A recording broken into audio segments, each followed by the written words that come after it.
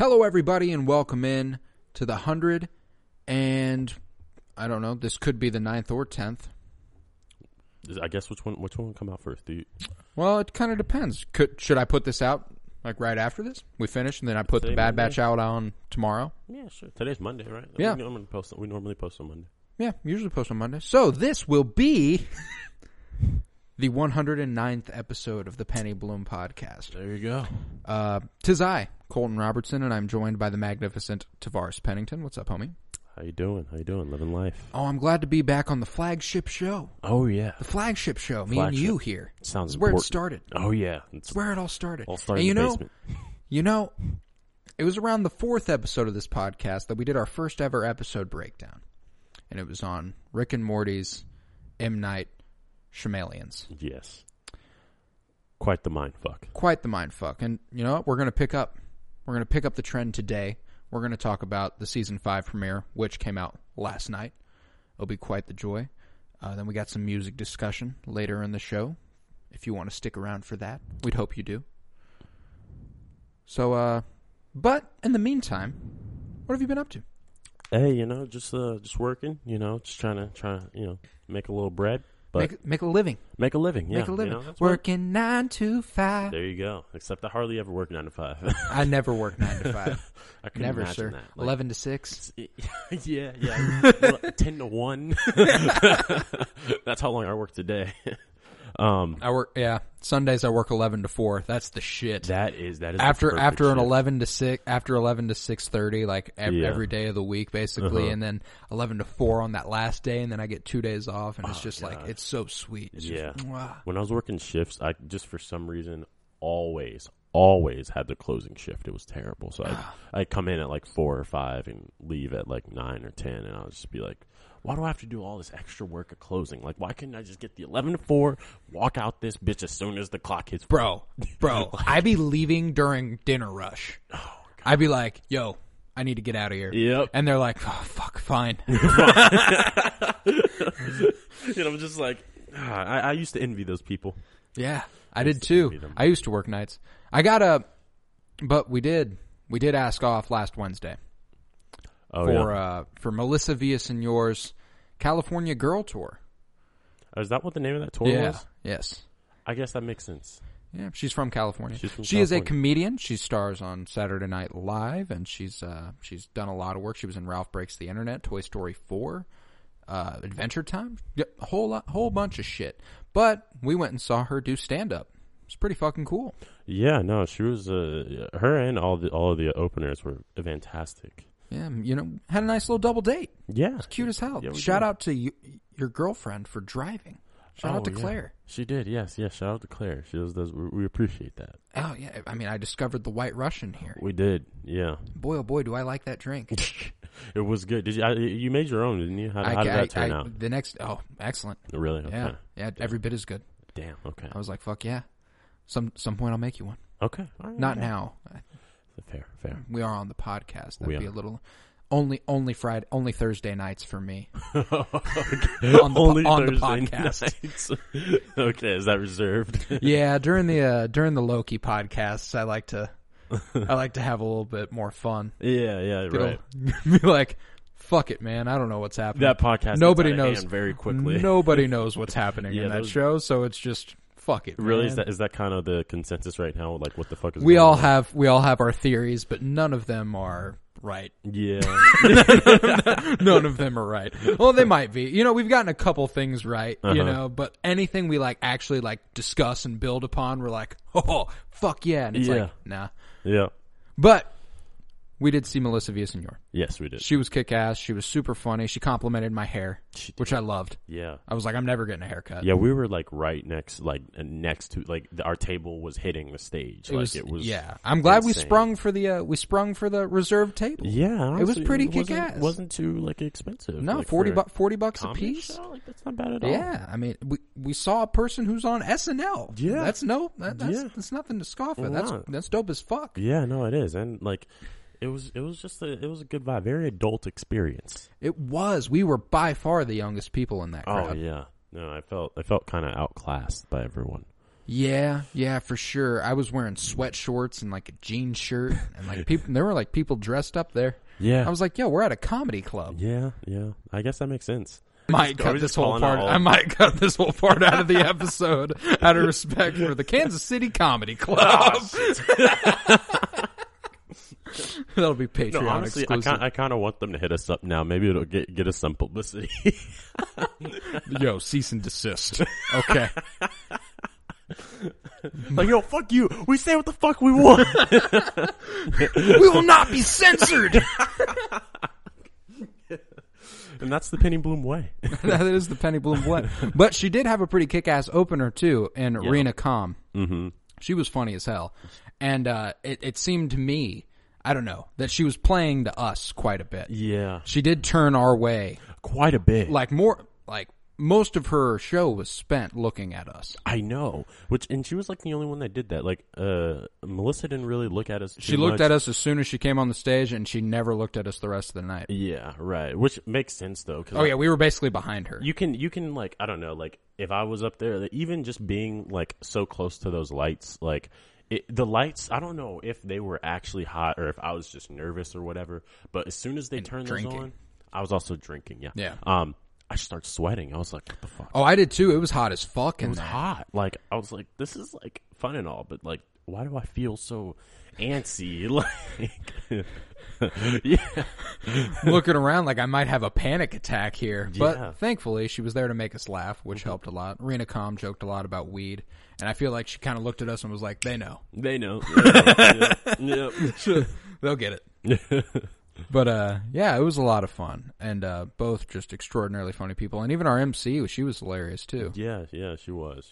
I think her set was probably the most forgettable, like, not to be mean, but she was the MC. Good. Yeah, she wasn't supposed to have a whole her set. set was probably the shortest. Yeah, far and away. Surprisingly, she said it was the only like bill she had been on where it was all female. I was performers. like, damn, that's crazy.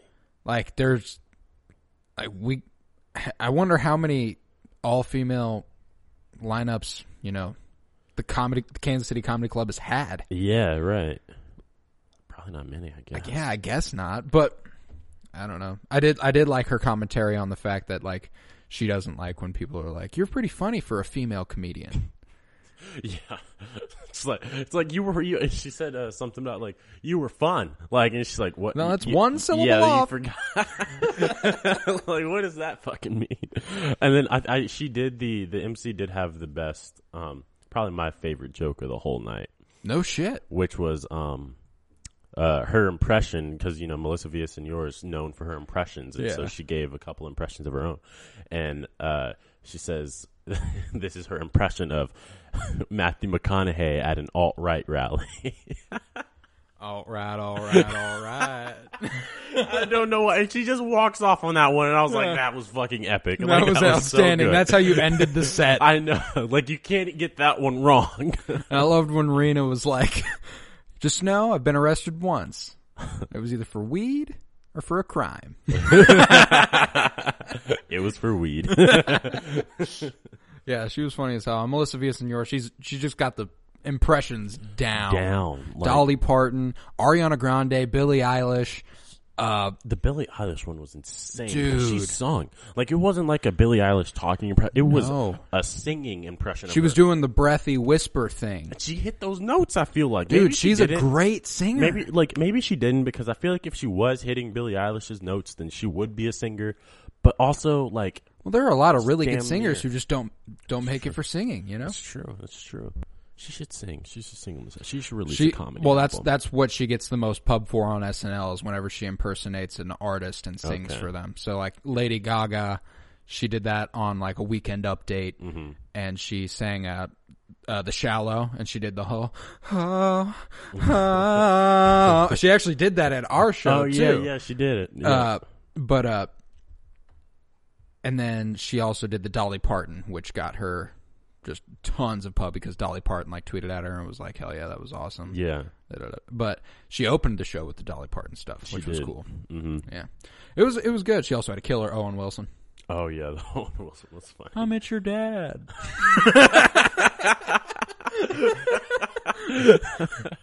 That was fucking funny. I wonder if that's true. If that it sounded very true. Like it was. It sounded very, and I'd believe it. Yeah, it had a lot of details. Wilson. I was like, that sounds like honestly kind of true. Like, and it's funny because I listened to her podcast called "Laughing with Myself." Yeah, and I'd heard I couldn't find it. Is that what it's called? Yeah, I'd heard like 40% of the jokes.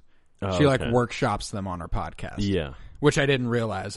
She was like, so I'm writing something. Like, it's basically just like a journal for her thoughts. She's like, so I'm writing something. I'm trying to figure out the punchline. And then, like, the day after our show, she presented a joke she told us and said she hadn't yet figured it out.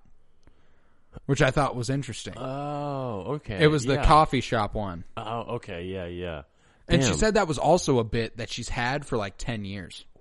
She still hasn't figured out exactly how to end it. That was the crazy thing that impressed me about like these jokes, because you can tell kind of where the writing begins and ends on them, like sort of how they envisioned it going. Because obviously everything they do up there is rehearsed; it's a performance. But you have to gauge what you're doing based off the audience too, a little bit. And so it was really cool how they would transition between jokes after like they would just kind of make these decisions on the fly, like, all right, let's move on, or all right, let's just kind of keep going with this one. And like you can kind of like the transitions, it's not that they were seamless necessarily, because in a lot of instances, like,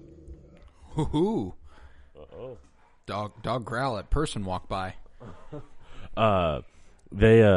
It just made me lose my train of thought. That was transitions. Yeah, transitions. I got you. Yeah, no, but like it wasn't as if they were seamless, because like no one expects it to be seamless. It's a comedy show. Yeah. Like you just kind of say jokes and people will be happy. I loved when she would like take like a big pause. She turned around, she took a drink of her water, and then she looked at the sign behind her and she was like, "That's real simple." It was like the Comedy Club. Yeah. Man, couldn't come up with anything. And she talked about that on her podcast the next day too. She was like, "I'm sorry to Kansas City. Your comedy club is really like the Comedy Club. That's really serious." I know. And what's funny is like before the show, they were showing the slideshow where they were like, the Comedy Club name has historical roots or some shit. It was talking about the importance of why it's called the Comedy Club. And it was a really basic explanation. It was like, in order for them to be able to serve alcohol, they had to be a club, which is why it's called the Comedy Club. So I'm like, would it have been called the Comedy if not? The Comedy. If that wasn't a law or whatever? Like, I don't know. But like, they're just, and she was right. Like I liked it when I was coming. I was like, ooh, Kansas City Comedy Club. That sounds like it's like, you know, official. It's a fucking comedy club. Yeah, right. But she got on her podcast and was like, I don't know. I've performed at places called like Giggle Hut and Chuckletown. Like it's. Wait, I didn't. What did she say? Like anything about the show? I guess. Well, she did mention the lawnmower thing. That she came out on stage and asked about the riding lawnmowers. Yeah. How she didn't even know what they were called beforehand, which I thought was funny. Yeah, but she didn't really say anything specific about the show. She shouted out the Comedy Club and gave them thanks and stuff. So I'm always interested in like what performers really think about the venues that they play, that they like perform. There's got to be somewhere they're like, God, that kind of fucking sucks. Right. Like every show is not going to go off as you want, but it's going to seem as if it does, because you know you're an act and that's what you get paid to do, is to do the same thing essentially at like 50 different places. Man, is she still on tour? She's got a few shows left. She performed in Colorado either tonight or tomorrow. I can't remember. Okay. And then I think from there she just goes straight to Los Angeles. But yeah, the premise was she was driving from New York at the end of SNL season, which is cool. Right. She scheduled all this based off the last episode of SNL and was like, all right, I get to go home now. Yeah. It was like, and I'll do a whole tour on my way home. Oh shit, yeah, that makes sense, because SNL probably films in New York. Mm-hmm. Okay. Live from New York. It's Saturday night. Yeah. Damn. And she really had I don't know what to call it. The van? A multicolored van. Yeah, it looked like a thermal sight. It did look like a thermal sight. It was it was cool, though, to just like walk outside and be like, oh, that's the ride of the act we were just watching. Yeah, like, right. That's just that person's car. Which wasn't there when we got there, which is also kind of funny to me, because it's like they get there probably, they're sitting down for 20, 30 minutes, and they're performing, and then they're out. Like, I don't think she had any, like... Yeah, we showed up before she did. Yeah, like... And I don't think she does any post-performance sort of stuff. Well, she usually does. She actually explained that, too. She was like, I'm sorry to Kansas City, too. I was so fucking tired. Really? I was like, I'm a go. I gotta go lay down. Yeah.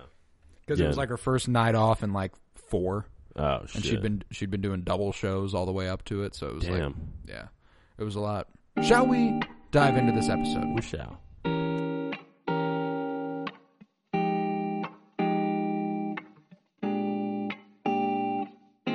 Welcome to the Penny Bloom Podcast. Ain't another place that has got more bombast. Romp past your mom, dads, listening to Tomcats, talking everything that make you sad. We don't want that. We're here to make you smile. Put your mind at ease. Peace, love, and bloom, and always praise Keanu Reeves. This what we about. This some weeding now. We'll talk until we can't no more, and then we peacing out. Alright, let's go. Penny Bloom Podcast. It's the Penny Bloom Podcast. Penny Bloom Podcast. It's the Penny Bloom Podcast. Penny Bloom Podcast. Penny Bloom Podcast.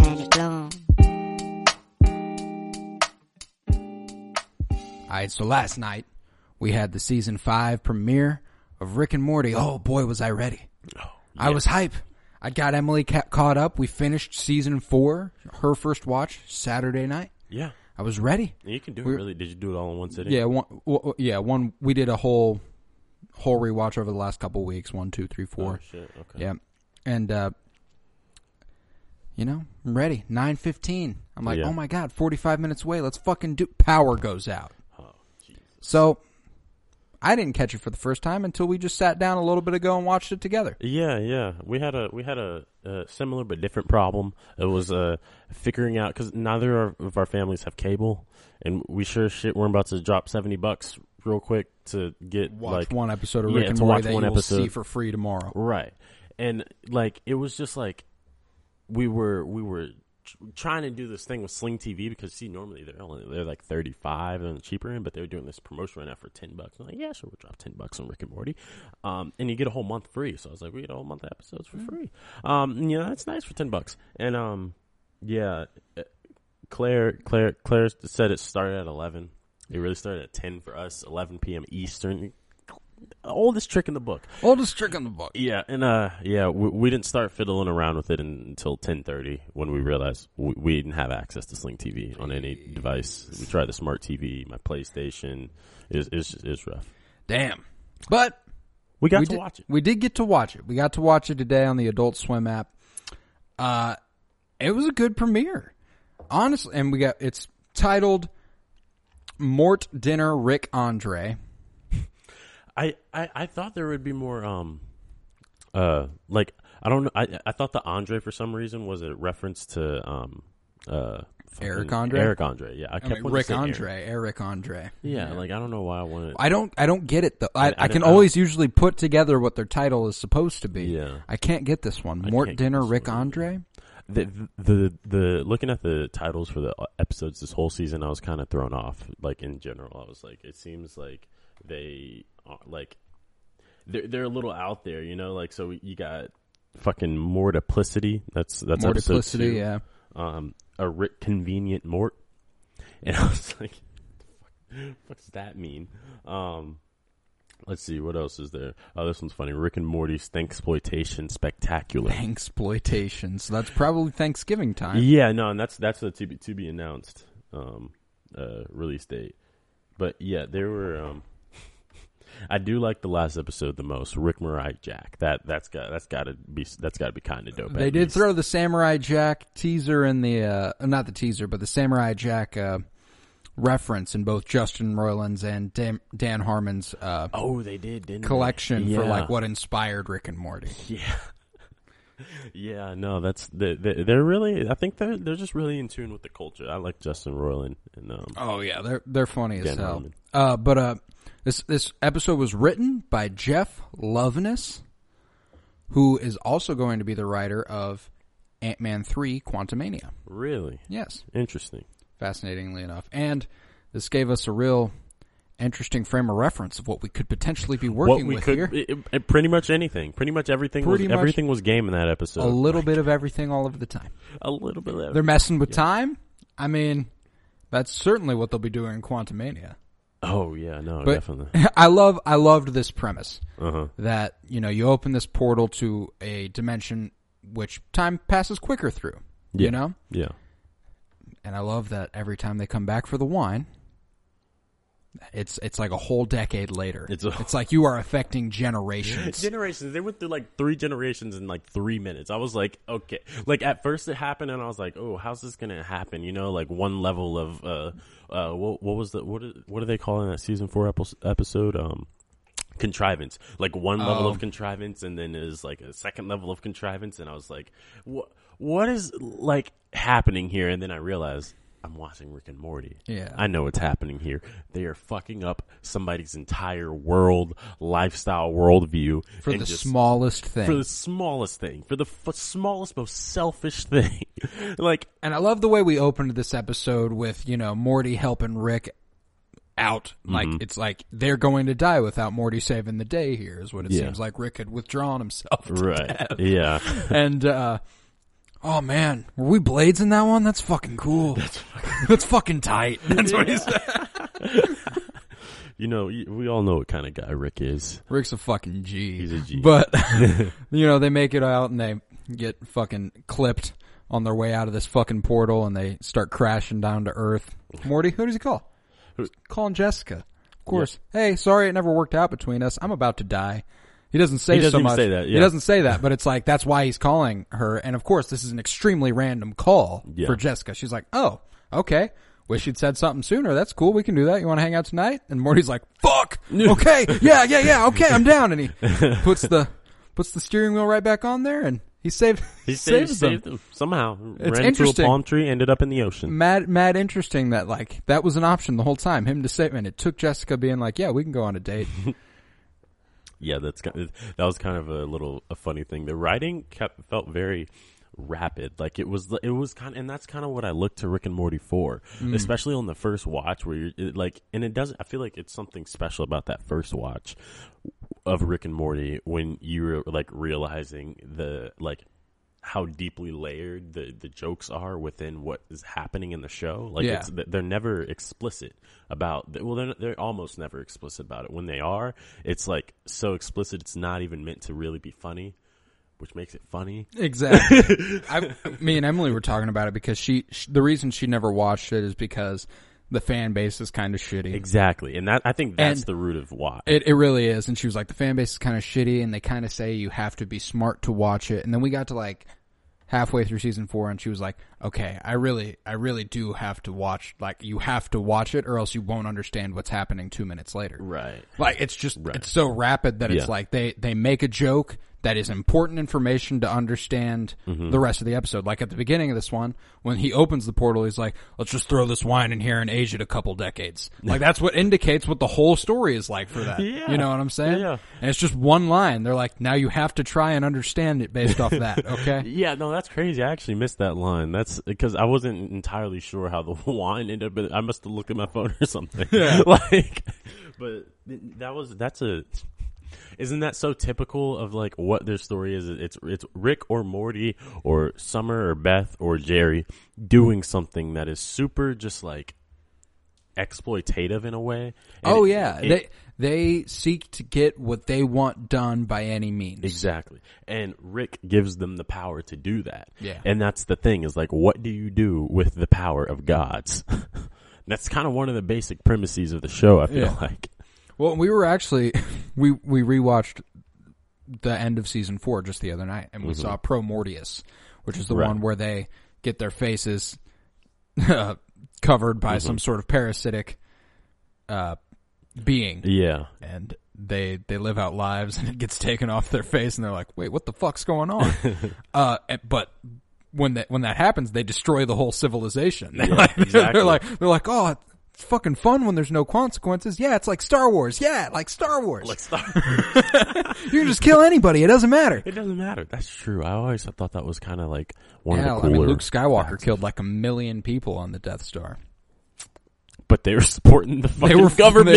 They were supporting the Empire. That's the thing. They're supporting the Empire. Therefore, you should. The revolutionary stasis of fucking Star Wars is very underexplored. Like, no, and that's like something George Lucas explores a lot. And like his inspiration for it largely came from the Vietnam War. Really? Because it came out in 1977. You know, like that's and he like does interviews in which he talks about the American Empire and stuff like that. Like he is not pro-America by any means. Okay. which is cool. And you get those overtones in Star Wars. You love to see that in an artist. You get that even more in Rick and Morty, I'd say. However, I love that, Morty hits the tree, they go into the ocean, and Rick's like, oh, fuck. Are we in the ocean? Fuck, we gotta go. Go, get out of the ocean. And then we meet Mr. Nimbus. Mr. Nimbus. This guy felt like the A plot, but he also was the B plot. It's so fascinating because you're so disinterested and so bored with this guy. Well, it's not bored because he's so fucking funny and weird. Funny. Yeah, it's just kind of like you were also wanting to. I don't know. I don't know which one was the A or the B like storyline because like they both. I felt like they were handled like very well. Yeah, exactly. They bounce back and forth really easily. And that's a really good point that I wasn't thinking about during the episode. There wasn't an A or B. It was kind of like they were both just happening. Yeah. But what was funny is the way they displayed the passage of time. Mm-hmm. The scene at the end when Nimbus and Rick are arguing, and it cuts away while like in the middle of a word, and it shows Morty do a whole thing over in the other reality, and it cuts back to him finishing that word.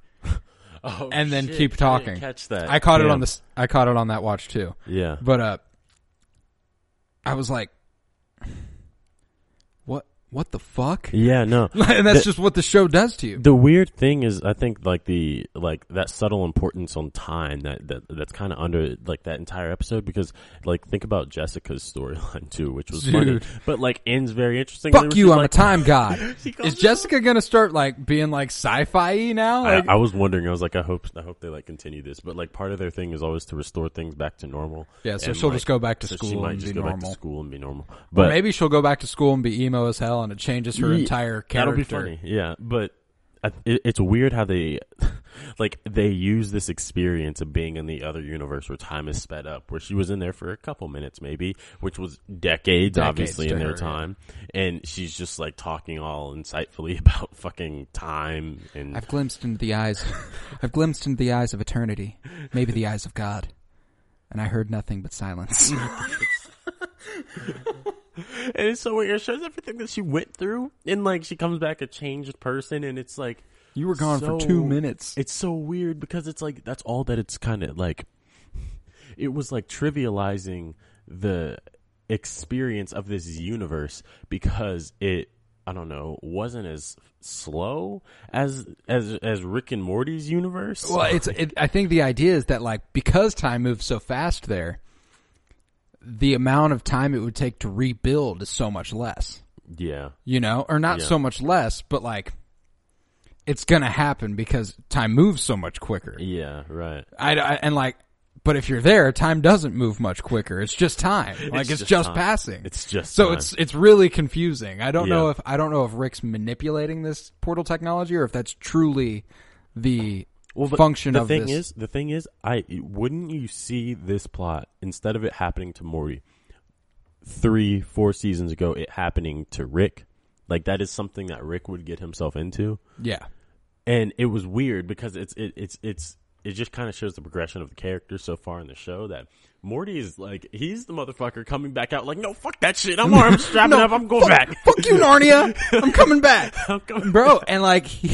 He's really learning from Rick. Yeah, he is. And he devastates this civilization, and they rebuild bigger and badder than they ever were before. Time. And by the time Rick gets involved, they're like fucking even. And I don't know if I want to read into it too much, but Mr. Nimbus washed it out with a flood.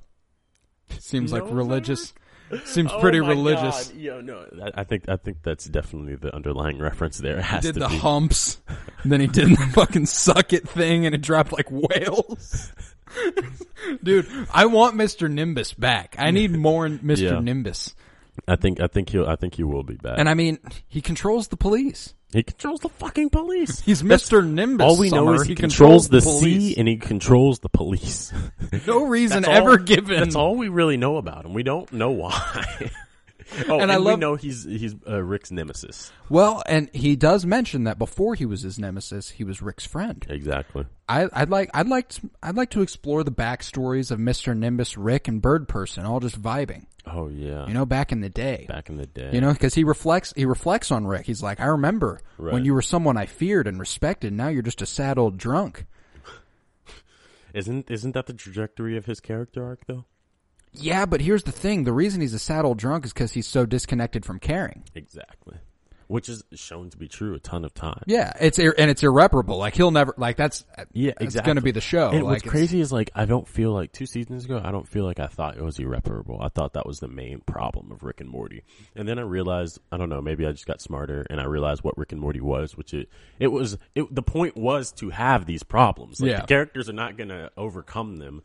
Because if they overcome them, the show ends. The show wouldn't be funny anymore. But like it's just like it's a really good concept. I think that they have established something with Rick and Morty that essentially like cannot fail, and I think has an interesting. They mentioned something in the trailer that like there's like this line where they say like, "Well, fuck it, man, we're too big to fail." Yeah, they literally say that in the trailer for season 5. Holy shit, yeah. They kind of fucking are. Like, let's be honest. And at this point, like it seems like they plan on writing this shit out. They have a 70-episode deal that started before last season. They've only gone for 20 episodes. So yeah, I mean, and then they'll get even more after that. I'm sure. I'm sure they will. People will still be watching. I'll still be watching. Oh, I'll certainly still be watching. But I do love the inclusion of what starts with Hoovy, and then ultimately results in a civilization far more advanced than our own, even. Yeah, right. A whole robot like civilization. Well, if they get access to Rick's technology, that's true. At a time like that, a little piece of technology, and they reverse engineered a portal. Yeah, a portal. You learn a lot, I guess. It had to have been decades, and that's crazy. Is because while they're trivializing like this, like society's basically existence, their development far outpaces whatever the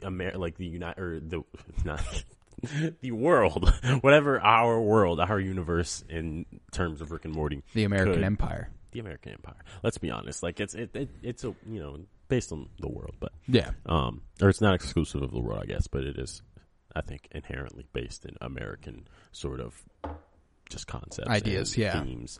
But like, what is the fucking world if that is what some random universe can do?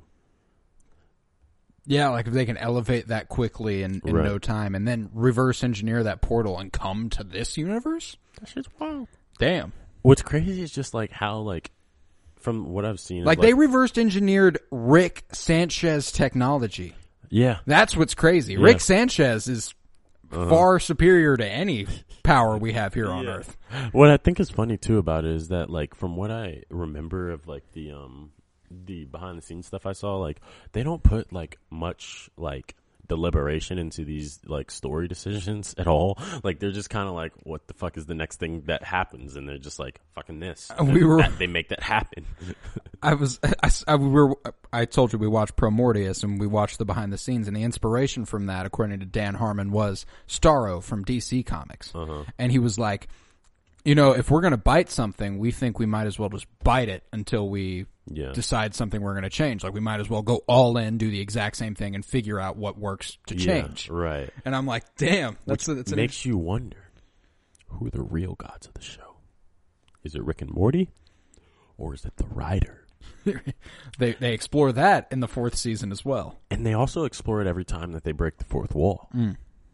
Every time. It's like, true. Who, like 99 seasons, Morty. they're just putting it in terms of the characters. I'm gonna get my Szechuan sauce. That's my arc. Obviously, it's not like, I don't know, like obviously in every sense, like it's always the writer talking and not the characters, I guess. But like the point of breaking the 4th wall is to be ironic about that, like is to be like, and also the fact that Rick knows, canonically, that he's being written. Yeah, which would be why he doesn't care. We're feeding in too much into the Rick and Morty. The reason why people hate Rick and Morty. True. But it's so easy. It is. It's so easy. They give you just so much to work with. Like, you can do anything with it. Just let your imagination run wild. Exactly. And I think that's why I love Rick and Morty. Oh, certainly. It's just easy. Even if you don't completely understand, it's still fantastic to watch. Yeah, exactly. They're like that episode on the train in season 4. Watched the shit out of that. Still don't completely understand. Oh yeah, no, I don't either. But I'm not even close. Like I have ideas every time I watch it, and I'm like, to a certain degree, it's just fucking random. It's just fucking random. To a certain degree, it's like improv. That's it. And then that snake episode last season, Battlestar. Wait, no, I can't remember. Morty Star Rick Lactica. Oh yeah. Whatever, but they're talking about how in the behind the scenes, how they were like, all right, what would be really fucking stupid? What if we just had like a snake in a little spacesuit? I mean, like that's the stupidest thing you could possibly fucking think of. And then like they were like, that's the idea we want. Yeah, like they were looking for the stupidest possible thing. So like sometimes it's not about being smart. It's just because it's fucking dumb. It's just fucking dumb. And yeah, they get a massive budget now to make their dumb writer room ideas come to life. And it's like, that's the life. They figured it out. That's why they're so fucking cool. It's like if you work for Rick and Morty, you're cool. Like without a doubt. It's what gives me great faith for Ant-Man 3. Yeah, right. The fact that they have the Rick and Morty writer writing the whole fucking movie for an MCU project. Yeah. A Rick and Morty writer. Yeah. That's outstanding. And it also tells me it's going to be funny as hell because that's been his alley the whole time, Ant-Man's. But it hasn't been, Rick and Morty type funny. It's just been MCU type funny. Yeah, but, what's the difference? Funny is funny. Funny is funny. I guess you're right.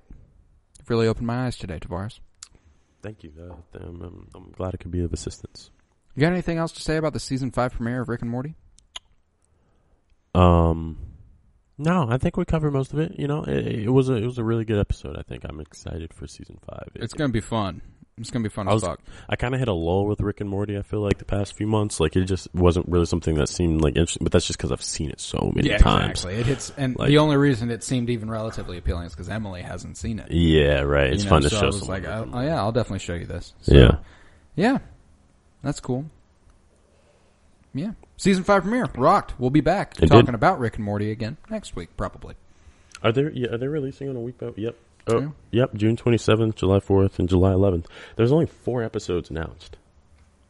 That's unfortunate. Only 4 episodes announced. According to the wiki, I don't know if this wiki is completely reliable. The fandom wiki. I don't know. I do not know. But, nevertheless, we will be talking about Rick and Morty, Episode 2, Season 5, next week. How about we talk some 2021 music? Let's get into it. All right, so we're chilling about halfway through 2021. Got a lot of music. Not a lot of standouts, but plenty of music nonetheless. Obviously, last time together, we talked J. Cole's The Off Season. Back on episode 81, you'll hear us discuss The Plugs I Met 2, Benny the Butcher, Tequila Sunrise, Code of the Friend, and Chemtrails Over the Country Club by Lana Del Rey.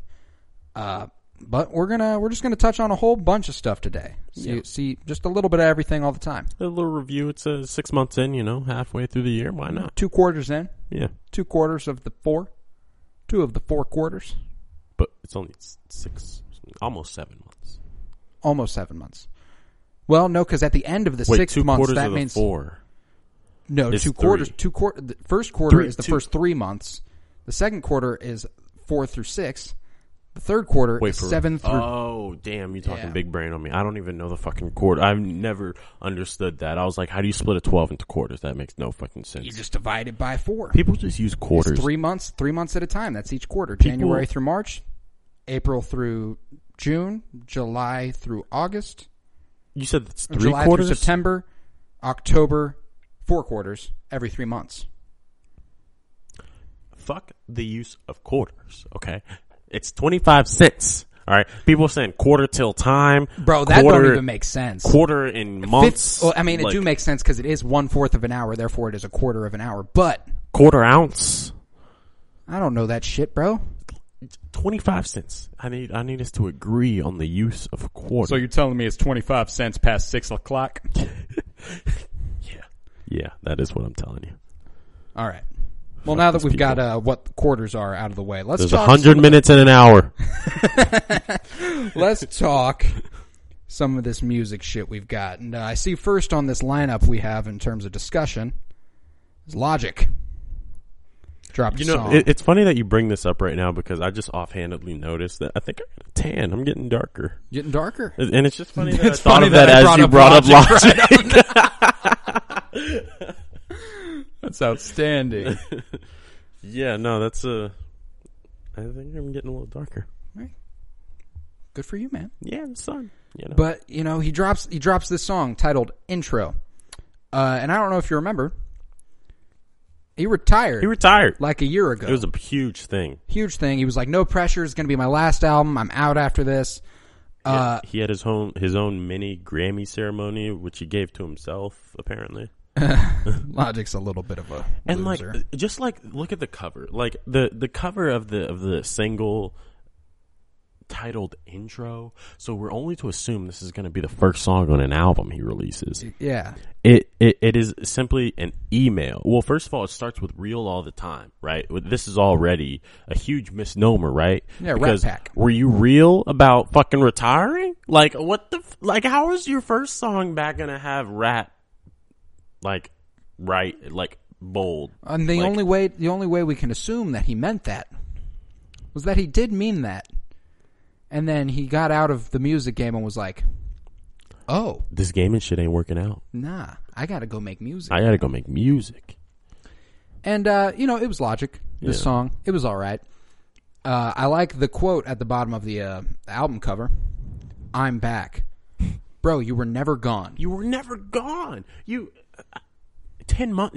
When was the last time Frank dropped? 2016. 2016. He dropped a couple songs, whatever. It's been 10 months. Not even a full year. And you mean to tell me you were gone? Bro, you're not the shit like that. Bro, we ain't heard from other artists in a longer time. He's on track. You know how he had that thing like early in his career? He was like, I'm going to drop a project every year. Like, that's my goal. Every year. Every year. Something. He's not even going to detract from that. So when we look back on Logic's career, who's going to be like, oh yeah, he retired in 2020, came back 2021? Like that. Nobody's going to think about that. Everybody's going to be like, he's dropped an album every year. Obviously, he was still active. He was still making music, which obviously if he's releasing shit, he's been making music for the past few months. He was featured on a track in March, I want to say, with I can't remember who. He was featured on a track. He never left. You got to leave to retire. You got to leave to come back. This is how people felt about Brett Favre. I retire next season. I'm with the Vikings. That was really just a whole stunt to get me out of my contract. Pretty much. Yeah. But yeah, this Logic, I mean, I grow less and less keen on Logic every day. Oh, Matt, here it is. April 23rd, 2021. Logic's YouTube channel uploaded a song entitled Mars Only Part 3, a collaboration between him and Madlib. The duo is called Magic, which I thought was actually kind of cool. That is pretty cool. I was like a little disappointed that Madlib was like, yeah, let's make album. Let's be a group. Like, come on. Like, Madlib. But Madlib's just getting around these days. That's like also he's true, producing for everybody. Pick someone else to make it happen. Nobody's really interested in a Logic and Madlib. Nobody ever asked for that. Whoever asked for Logic and Madlib? That's the thing, is that it's wild how, because Logic has a huge fan base. Yeah, that hasn't really changed. His diehard fans have remained his diehard fans. That's also true. So like, you're gonna make money making something with Logic because his followers will love it. That is true. He does have a pretty devout fan base, and it's weird to say that I was kind of part of that at one point in time. I was too, pre-everybody, and a little bit during it. Pre-everybody? That's such a statement. Yeah, I mean, everybody was... It just wasn't what we thought it was going to be. And we've talked about that innumerable times here. Yeah. But hopefully, and then he had No Pressure last year, which I listened to once, and I wasn't too compelled to listen to ever again. I listened to that actually on my way back from... what's crazy about that? I'm thinking back and I remember listening to that. I enjoyed that project. Like, it was good. And it was bad. What everybody was asking for in place of everybody. Like, following Tits. Tits. The Incredible True Story. Yeah. Following Tits, like, people were like, that was great and all. And Tits was a great album. Like I really enjoyed Tits. But they're like, get back to the Under Pressure. Get back to that vibe. It takes them like 3, 4, maybe even 5 projects to be like, all right, fuck it, no pressure, we're going back. Like, and everyone's like, thank you. And they listen to it and they're like, this is good. And then they never listen to it again because Logic has already fallen off so far by that point that it's like, well, see, and that's the thing is that we give a lot of artists shit for not branching out. Yeah. You do got to give him his respect. He tried. That's true. He tried. And that's what, like, and personally, Supermarket's one of my favorite albums of his. Yeah. And I actually really enjoyed the book, too. Mm-hmm. Surprisingly enough. I still never read that book. I wish I did. I read bet you should now. I read the first chapter and I was like, this seems a little like young adult, like something. I don't know. Slightly. It gets a little bit more real, but I mean, I haven't read it again. And I won't. You know what I'm saying? The cover is cool. Cover's dope as fuck. I love having it on my bookshelf. It looks cool. Yeah, it looks super cool. And I really enjoyed reading it as I read it and stuff. I'll go back in about 20 years, read it. I'm sure. And like, you'll be like, Bobby Hall. Bobby Hall. I gotta point this out too, though. The other 2 songs that the Magic has released are called, just think of this dichotomy, Radis Dad and Mafia Music. How have I not heard any of this? Yeah, because it's Logic. Is it just on YouTube? I guess so. Like I didn't see it on Apple Music, so I'm assuming it's just on YouTube. Oh yeah, because Logic's YouTube channel. But he's probably trying to promote the channel. His music. Yeah, not his music. His gaming channel. I guess, but like I don't think the gaming is working out. He has gained. He's played video games with PewDiePie, Mr. Beast. He's the only 2 I know, and then he's played with Valkyrie, Pokimane, Jacksepticeye, Corpse Husband, and Sykkuno. Yeah, I'm unfamiliar with everybody except in here. The first. I know you know. I'm familiar with PewDiePie and Mr. Beast. Yeah, because they're just like bigger than the fucking world. But yeah. Anyways, you ready to move on? Yeah, but also interesting note here, he has a memoir coming out in September. Yeah. I don't know, man. I just think that's the thing that kind of makes me feel weird about it. Is this all just like a publicity run? Is that what the beginning, like from April to fucking August, he's like, let me, just get relevant again for my book. Like, is this all like everything always happens at once for Logic, which is fine or whatever. It's just smart business sense, but at the same time, if you're coming back to music and you're making that something that you're using to promote a book, it seems as if music is only a means to an end at that point, and you didn't come back because you couldn't stop making music necessarily. You came back because it was convenient and you got a book. And his memoir is titled This Bright Future. Another book, which could be the thing that he wants to get into, really. I know I've heard him in interviews talk about, like, yeah, rap was, like, great, but then, I really want to do this other shit, though. And he's been trying to do that. But in the process of him, treating the music as the means to that end, he's going to make his music worse. Yeah. And I think we've seen that. Because think about his best music. Like, his best music comes out when he's fucking broke. I think the last thing I liked, the last thing I think I liked from him was Young Sinatra 4. God, Young Sinatra 4 was fire. I gotta listen to that again soon. And that was 2018, so that was after everybody. Yeah. But I don't know, but then before that he'd also had Bobby Tarantino 2. Yeah. He dropped a whole lot of shit. He dropped fucking Confessions of a Dangerous Killer. Confessions of a Dangerous Mind. Yeah. That makes more sense. He wasn't confessing to murder or anything on that album. Music to be murdered by. Confessions of a Dangerous Mind is music to be murdered by. It's the same thing. The same thing. But let's hop into the next topic of discussion. Isaiah Rashad. Yes. Got a new single from him. He's fucking back. This is who we need to be saying he's fucking back about. Exactly. Like, Logic, you're not back. You were never gone. Isaiah Rashad, welcome home. It's been years, man. Logic, I mean, just not on the level of Isaiah Rashad in talent. And I love this article you attached from where was this from? Fader. Yeah, they did a cover story on him. I did a cover story on Isaiah Rashad, and I loved this line where it says, scheduled for a June release, the deliriously anticipated bourbon-drowned baptismal, The House is Burning, puts him in the elite stratum of artists who can successfully get away with a one hot album every half a decade average. And it's like, I mean... Fucking yeah. Yeah, he can get away with it. He's only done it once. Yeah. And he's already like kind of like mythically legend, you know? But and like we have to respect that that's only to people who listen to music like us. Yeah. But at the same time, the amount of like there's something about his music that keeps me coming back. Like he off the strength of a demo / mixtape and an album, a full-length album, like he was able to like propel himself to someone that I continually listened to for 5 years.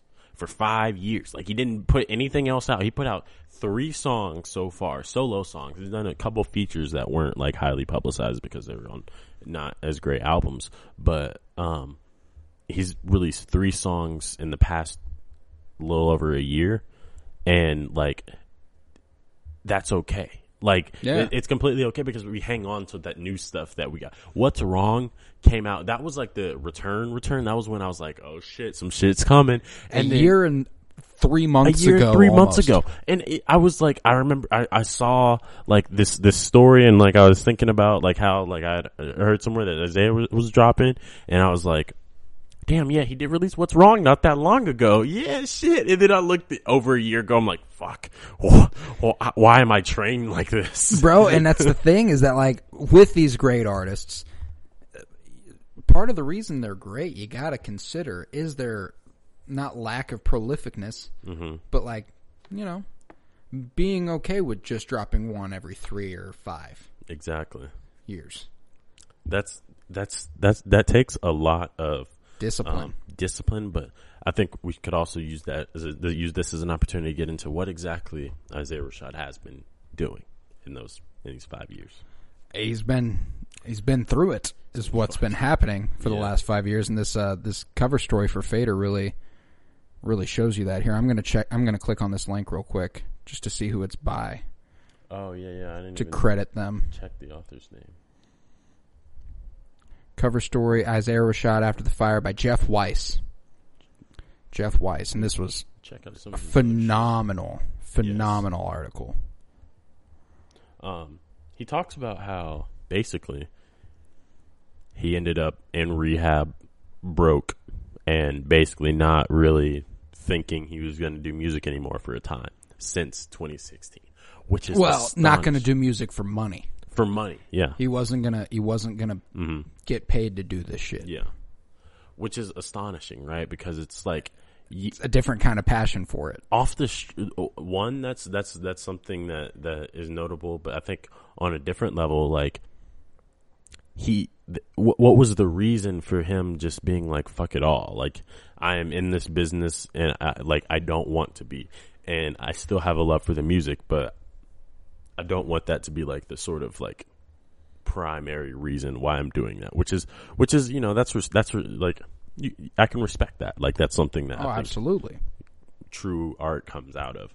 But at the same time, he's not just dealing with like, you know, the industry. He's dealing like with himself and like what he feels like he is doing. And at the time, he was apparently abusing a lot of drugs. Yeah. In this article, it says, consider the 30 days detoxing and surrendering to a higher power in an Orange County rehab facility. Man. Yeah. He was so drunk boarding a flight that cops nearly arrested him. He wrecked his Jeep, crashed Top Dog's Honda, fixed it before he found out. Yeah. That's some movie shit. That's some movie shit. Yeah, that's some movie shit right there. It's like, what has he... And I'm just like reading this like...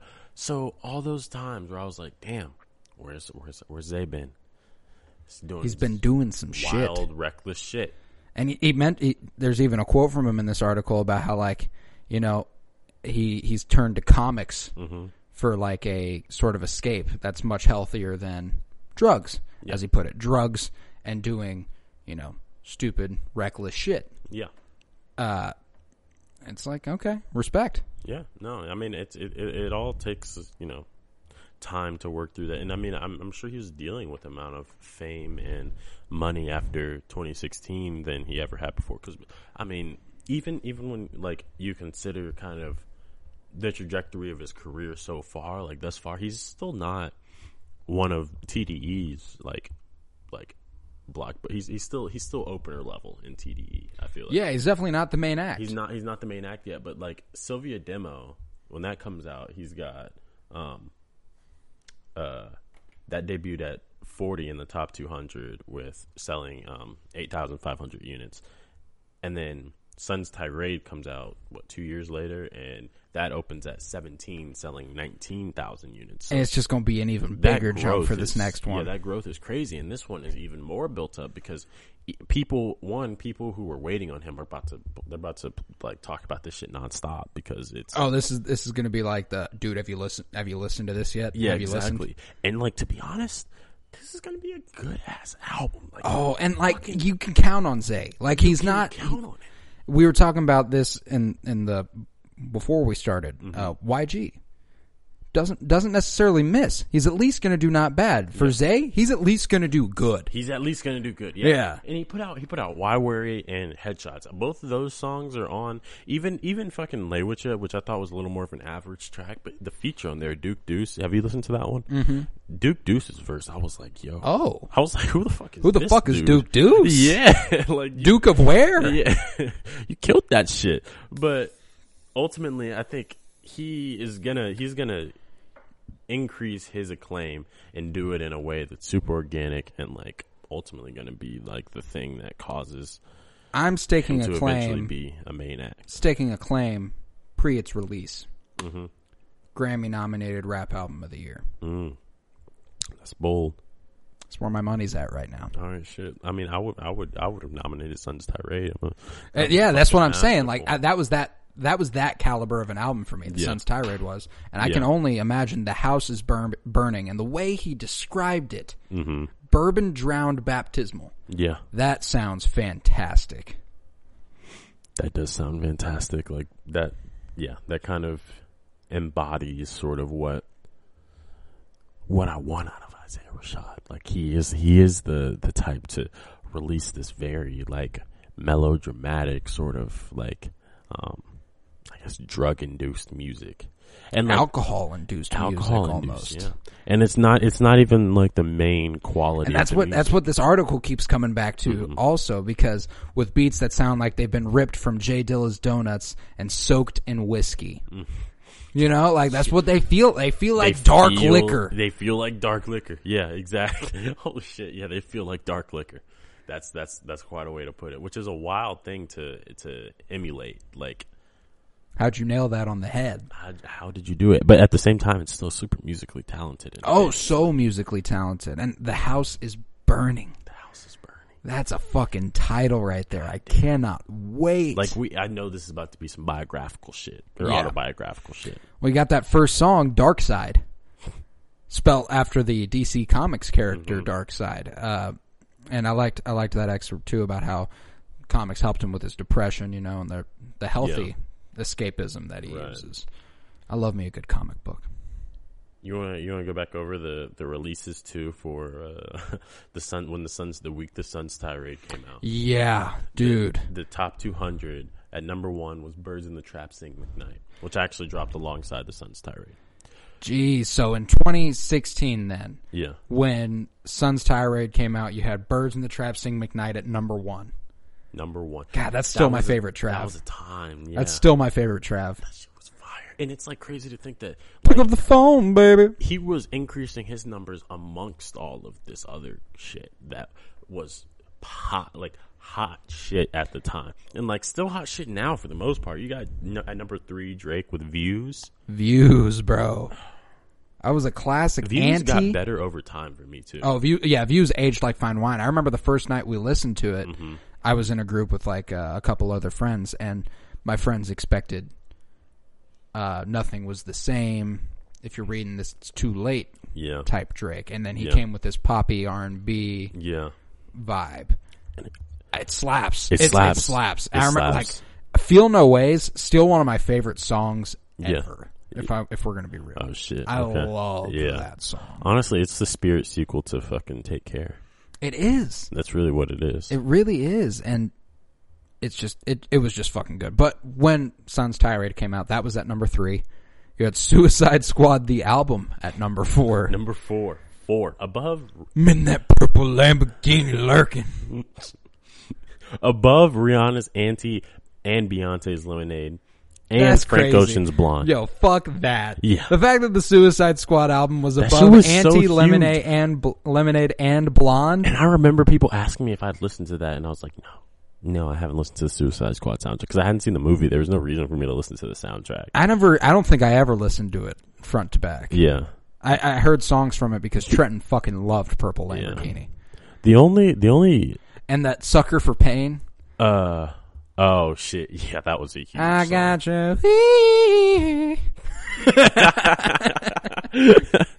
God damn, that was in every fucking trailer of Suicide Squad. Oh my god! I'm just a sucker for pain. Speaking of Logic, he's in was that Logic song. in that song too? What's crazy is the only other album, like movie album, that I listened to like before or without seeing the movie was Bright, which Logic was also on.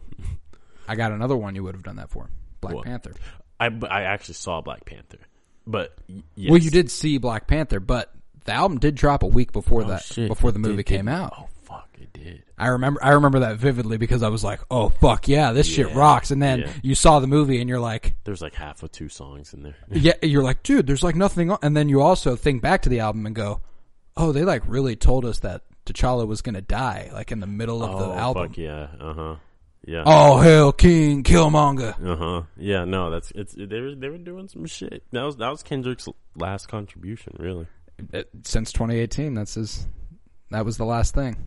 Which we may be getting some more of. Kendrick apparently is performing pretty soon in November. In November. November. Yeah, performing in November in the Las Vegas Festival, and it says he'll be performing anything from Section 80 to Damn. But I like to think we get some song, at least. And here's the thing: they're not going to put that he's going to drop a new album and be performing it if he doesn't want to reveal that yet. Right. But also, if he drops an album, that's what he's performing at that. But also, know? I think the thing that, like, kind of like, especially people like Top Dog and even like Ibrahim from Dreamville, like the sort of executives of these companies, when people on social media get to theorizing about shit like that, they're like, "Bro, we told you, we didn't lie. Like, what the fuck? Like, we just." We're human too. And so like maybe they put that on there because they're like, well, we know people can be like, oh, he's performing, is it a new album? Be like, no. We know it's Section 80. Section 80 to Damn. All right. Everything else is fair game. No new music. Which that's the other hand. But then also, you know, I don't know, how devious is Kendrick Lamar? Is he really about to play games with their minds? See, and that's the thing, is that it's like I can see him. He announced Damn 2 weeks before he dropped it.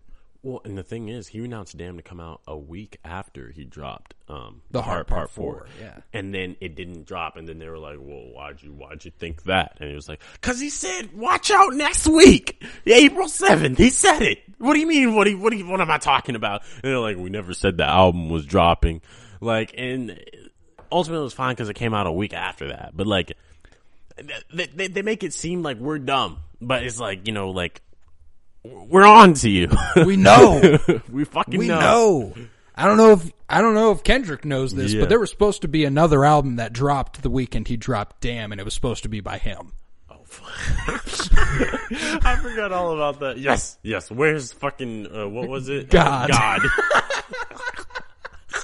A song on Damn.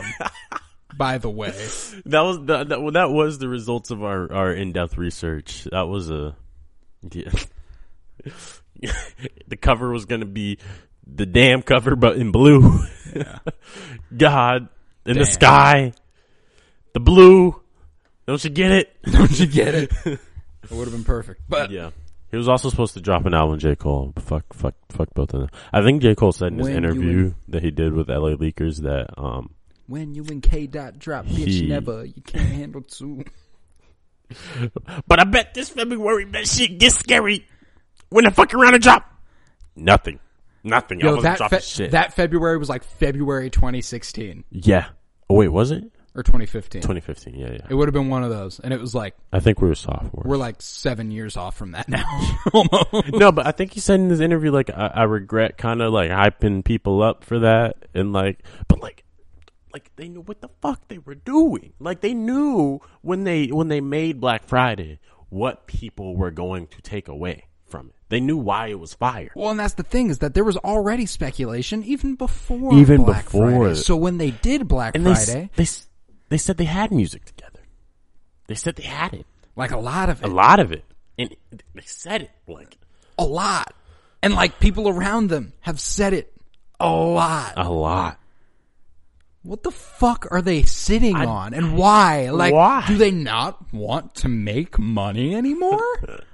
They're like, oh, that will be a #1 album. Think about that. Like, they were like, oh, we're busy touring and our schedules are so different. Like, well, yeah, but if you drop the same album, guess what? You can go on tour together and bring in more money than you've ever made in your life. I swear to God. And you just fucking had COVID.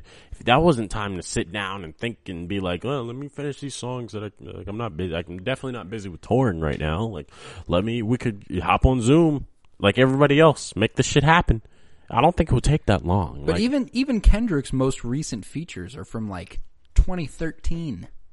Wait, he recorded "Look Over Your Shoulder" and "Good Kid, Mad City Time." That like 2013 is when he recorded that verse with Busta Rhymes. For real? Yeah. And that just came out. That just came out. Damn. I don't get it, but you know, I guess I respect what they do. You know, everybody's got a process. Everybody do. But man, that Vegas lineup is crazy. It is. I don't know if you've looked at the whole thing. Yeah. But like, I know the headliners are Travis Scott, Kendrick Lamar, and Tyler, the Creator, which is automatically a music festival that I would just pay gobs of money if I had it to go see. Makes me wonder if Travis Scott's dropping something too. You know, what was it, 2018 when he dropped Astroworld? Fuck. And was that his last contribution? He had Jack Boys, or not Jack Boys. Oh yeah, what was it called? He also had Cactus Jack. Cactus. Oh yeah, Cactus Jack. Or what the fuck was that called? Because that's his nickname. Jack Boy. Cactus Jack. Oh yeah. We're just making all sorts of fans pissed. Yeah, Cactus Jack. It's called Jack Boys. It was called Jack Boys? Yeah, debut compilation album by Jack Boys, collective American rapper signed to Cactus Jack Records. That's funny. There is also a rapper named Jack Boy. Yeah, I knew that. I actually like Jack Boy. He's not that bad. I think he was in that list of people who got arrested for a shooting this year. No shit. Too, or some shit, or being Look shot at that.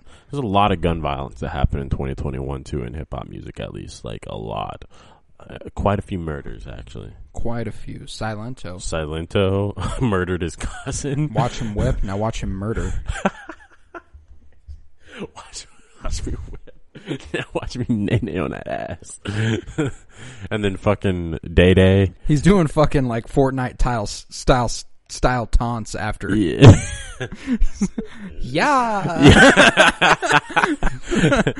And fucking Day Day got arrested for murder too. Hey. Bro, Day Day. That was such a song too. Fucking there's a bunch of shit. Quando Rondo was in another shooting after he was involved in Lucci was like on the run for murder. What's crazy about Quando Rondo is that he's still free, especially after the whole King Von situation, because that was like supposed to be like pretty, like everybody's like, yeah, it was Quando Rondo's folks who did that. But I guess he probably wasn't the one who pulled the trigger. But at the same time, like, obviously there's something like, there's something there. I don't know. Maybe there's like nothing illegal happening. I don't fucking know. I don't know. I've been listening to King Von though. He was fire. He was dope. Wish he stayed around. I am skeptical that he did commit to possibly more murders that people have connected him to through social media and just circumstances known, and that's a little disturbing. But at the same time, he beat his trial, so you're innocent until proven guilty. But at the same time, he beat his trial because a witness didn't show up. Which also makes me more skeptical. Yeah, that's what the fuck was going on? That's a rough also, look. I don't want to know. He beat it. It's the way it is. May rest in peace. May rest in peace. But Kendrick could be dropping. We do not know. We do not know. We won't get our hopes up, but I remember when he announced like PG Lang and stuff. I was like, everybody was like, "What's that?"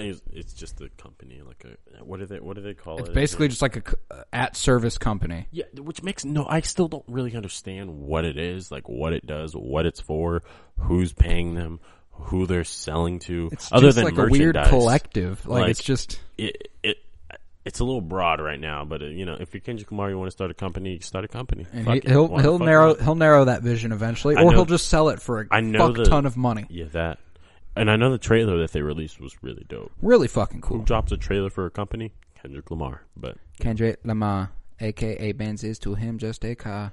Anyways, you know who is dropping? Friday, June 25th, which we'll be covering this next week alongside Rick and Morty Season 5, Episode 2. Fuck yeah. Tyler, the Creator's Call Me If You Get Lost. Mm-hmm. Oh, boy. I'm fucking ready, baby. I'm definitely ready. And if we get that Isaiah Rashad this Friday, too, it could be a really special day. Isaiah Rashad could be a Monday drop, though. I feel like it's just the kind of guy he is to be like, fuck it, I'm dropping on Monday. Yeah, he would just drop something and be like, oh, yeah. Oh, yeah. I don't really give a shit about money. Like, it's been made clear that he doesn't give a shit about that. Oh, yeah, no. He makes great music. It doesn't really matter. But I am excited for Tyler because I feel like Tyler is very good at keeping his fans happy. And, like, because I'm sure he makes a ton of music, but he also, like, is not afraid to put together a concept and deploy it. Like, it takes other artists years to transition the way that he does between albums. That, we talked about, like, how Isaiah Rashad, like, his lack of, being in the scene always has made him even more shiny in our eyes. You know what I'm saying? Yeah. Like, oh, God, that's beautiful. Like, he's going to drop a masterpiece and stuff. Same with Frank Ocean, Yeah. If he was more prolific, there's a chance we wouldn't appreciate his greatness as much. Yeah. I don't know how Tyler has completely said fuck you to that paradigm. Yeah. Like, he's like, he'll drop an album every 2 years. Yeah. Every time, it gets better and it fucking gets better and better. Like, it literally is like a whole different, like, soundscape, and it shows that he's, like, evolved his craft. And I think he's kind of reached a point where he's like, oh, fuck yeah. But then, like, I got this shit down now. Also, think about where the music is coming from for these other artists, because they're coming from a different place with Tyler. You got Frank, Kendrick, even J. Cole, Isaiah Rashad. They're translating their experiences in life, which means, they have to actually go experience that life. Yeah. And they're translating that into the music, and that's what makes it, quote unquote, real all the time. Real, yeah. Not fucking, well, I don't know, maybe Logic is doing that too, Raddest Dad, but then he goes and he's like, mafia music, mafia shit. Young Sinatra. Anyways, Tyler doesn't really have to do that because he's quite explicitly been like, this isn't based on me, this is shit I come up with. He's just a creative. This is a new fucking person now. Igor is different than fucking Cherry Bomb, and Cherry Bomb isn't fucking Flower Boy. These are all different people. And Wolf obviously is different than fucking all of that shit. And it's like every time he comes back, it's a new persona, which gives him a whole different, like, terrain, kind of. So here we've got issued to Tyler Baudelaire. Baudelaire. That's what's on the license plate, which is the cover as we have it. Oh, I didn't even notice that. Holy shit. I know his last name is Akonma. I don't know why. I just assumed he had his own name. That's what makes me think that might be the character. Oh yeah, no, it definitely is. But like what I like about just like the way that he's coming, like with the whole look and everything and the sound of the music, it sounds more true to kind of what Tyler started as, something that was more indicative of his own personality and his own sort of reflections. Like with Igor, he obviously like completely abandons, I think, any semblance of himself, and that was the point. Like he was completely thrown into the character the same way that he started to do with Flower Boy, and just to a lesser degree. But like I have a inkling that Wolf and like Bastard and like those sort of projects they're more true to sort of the shit that was going on in Tyler's head. Yeah. And they weren't sort of these evolved isolated characters that he had come up with. They were just kind of plays on himself. I get you. Which is respectful in the same sense, but it seems like he might be going back to that sort of, I don't know, paradigm. Well, that's the thing is it's interesting that he has gone to this really abstract shit in general. Not abstract so much, but like it's definitely an idea he's created. It's not incredibly based in experience. So I am like, especially after this announcement video where it's just him making out with another woman's girlfriend, getting in his car and driving off. Call me if you get lost. Call me if you get lost, yeah. And it's just it's so nondescript. Nothing is said. It's just kind of the scene, and nothing is made clear. It's call me if you get lost, and it's almost like an infomercial-esque feel. Yeah, that's the vibe I get from it, which is hilarious. He's always, I feel like he's always playing in different periods. Like it's never modern necessarily. Maybe Flower Boy was pretty modern, but other than that, like I don't know. Maybe his earlier, his earlier albums too were pretty modern as well. Igor was really the first time he did that, but it seems like he really likes kind of like that vibe. Yeah, like the different era vibe. Yeah, I don't know, but that song he dropped, Lumberjack, that's gas. That's gas. Yeah. That is gas, and that's. I mean, it was Tyler as fuck. It sounded more like the older really vibe. Rapping. He was really rapping, and it seems like he just kind of gets in like these different swings where he's like, "Fuck it, I'm gonna prove to y'all I can make anything I fucking want." Yeah. You think I can't make 70s retro dance music? Fuck you. I did it. You make my earthquake. And then he's gonna be like, "Oh, you thought I wasn't hard? You thought I couldn't rap? All right, fuck you. Here you go." Okay. That shit's hard. Like he just stunts on everyone creatively. Like that's kind of his mission in life. I feel like to be like, oh, you thought I couldn't make clothes too, huh? You thought I couldn't set the trends. You know what, bitch? Golf on that shit. I'm wearing a golf shirt right now. You're wearing a golf shirt right now. Like it's fire. It's a fire ass shirt. Like got it at the Igor concert. Fuck. Oh, did you? Damn. Okay. Yeah, he had actual concert tees, and then he had like golf merch, and I was like, because you know what? I can't buy golf merch online really because it's always sold out. Yeah. You've got it here. I'm just gonna go ahead and grab that. What's crazy is he even stunts on Lumberjack. He's like, I own all my companies full. Like, yeah, shit's kind of dope. That's a king. That's a king right there. I love me some Tyler. So I'm looking forward to that. Yeah. So next week's gonna be a fucking great episode. If we get we got Rick and Morty episode 2. We get a Tyler the Creator album and an Isaiah Rashad album. Oh fuck, buddy! I'm really praying we get this Isaiah Rashad. Oh, I pray, because it said that Fader story came out May 6th, so this is months in advance. He's given the writer talks about like different songs, and so clearly he's heard the album. It's in the vault, like they have it. It's in the vault. They have it. It's done, and they said June. They fucking said June, and this is the last. Nothing has changed. Last one. If anything, things have gotten better in the world. It's time. You're announcing Kendrick. Come on, announce some Isaiah Rashad. Maybe some Schoolboy Q soon. Man, when TDE bursts back on the scene, it's going to be special. I need fucking SZA. And honestly, bro, like I forget, like Schoolboy Q and SZA, special. And they're weirdly not.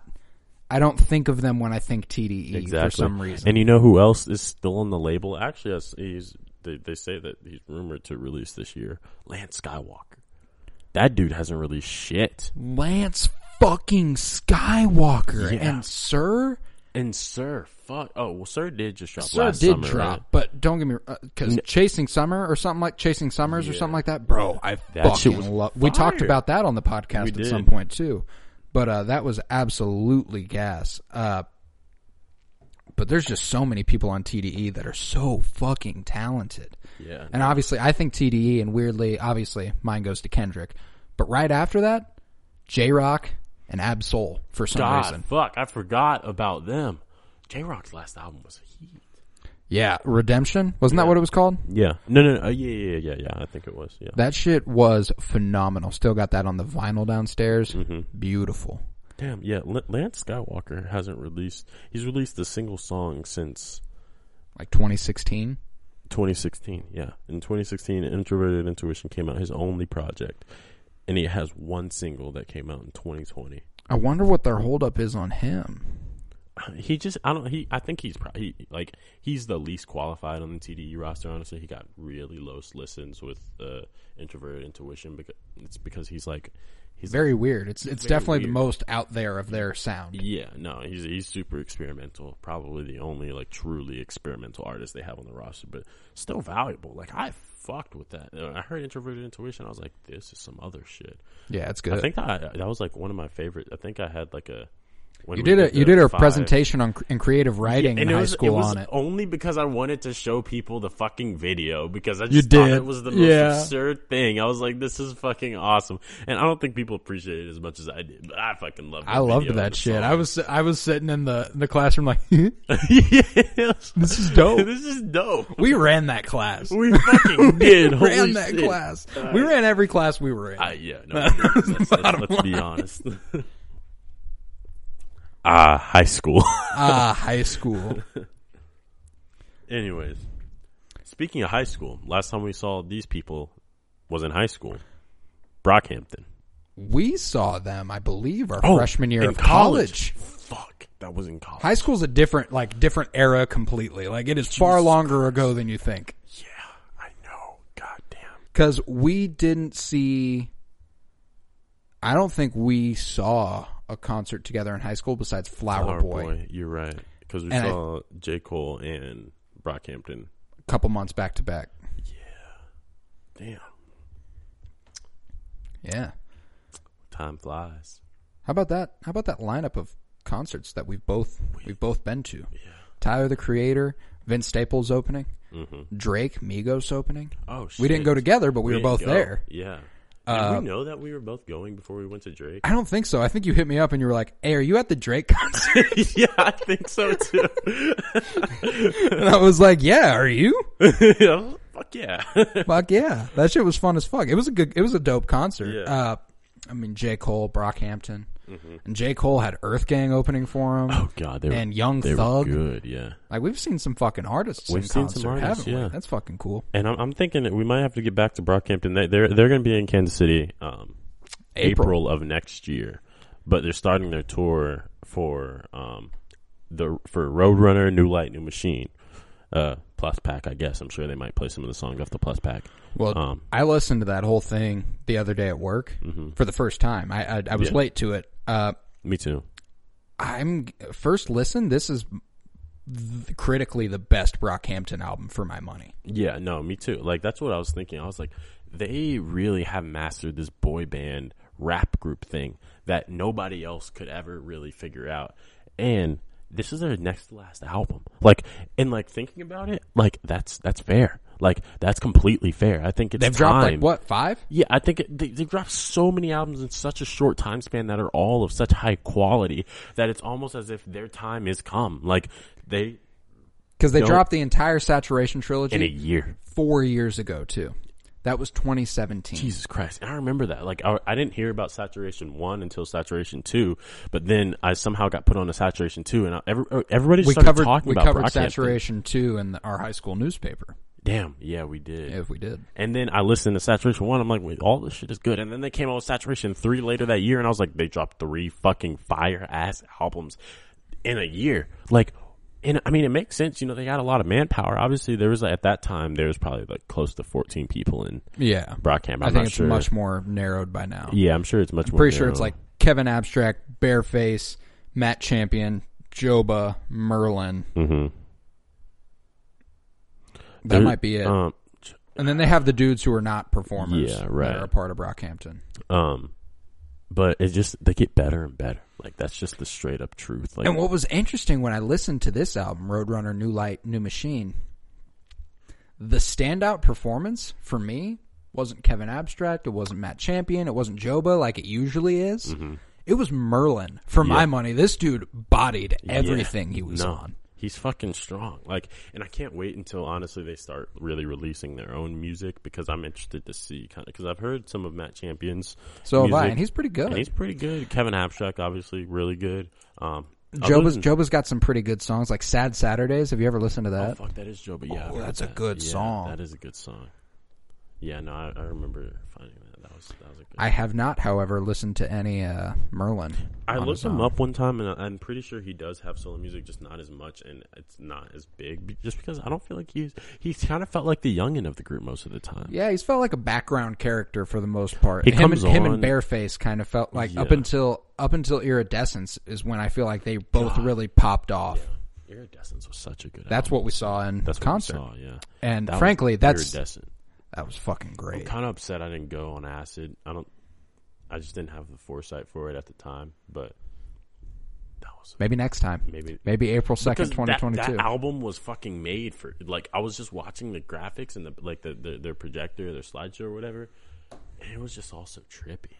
I was like, I finally got the point of that album, and there's like even a reference to Acid, I think, in one of the songs. But oh yeah, and like they did interviews where they talked about how they were tripping acid when they were making it and stuff. Right. But yeah, and then they had Ginger in 2019, which I think we did talk about on the podcast when it came out and stuff. Yeah, we're a Brockhampton podcast. We are. I guess it's weird because like they can just kind of disappear for a while and then come back, and I'm right there with them. Yeah, and fuck, man, what were some of your favorite songs off this? Shit. Let me look. So honestly, Buzzcut was really good. Yeah, kicking off with that feature from Danny Brown was gas. I loved the A$AP Rocky feature later in Bankroll. Was fire too. Sex. That song slapped. Yeah. I fucked with What's the Occasion gave me fucking chills when I listened to it. Oh yeah, What's the Occasion? That one.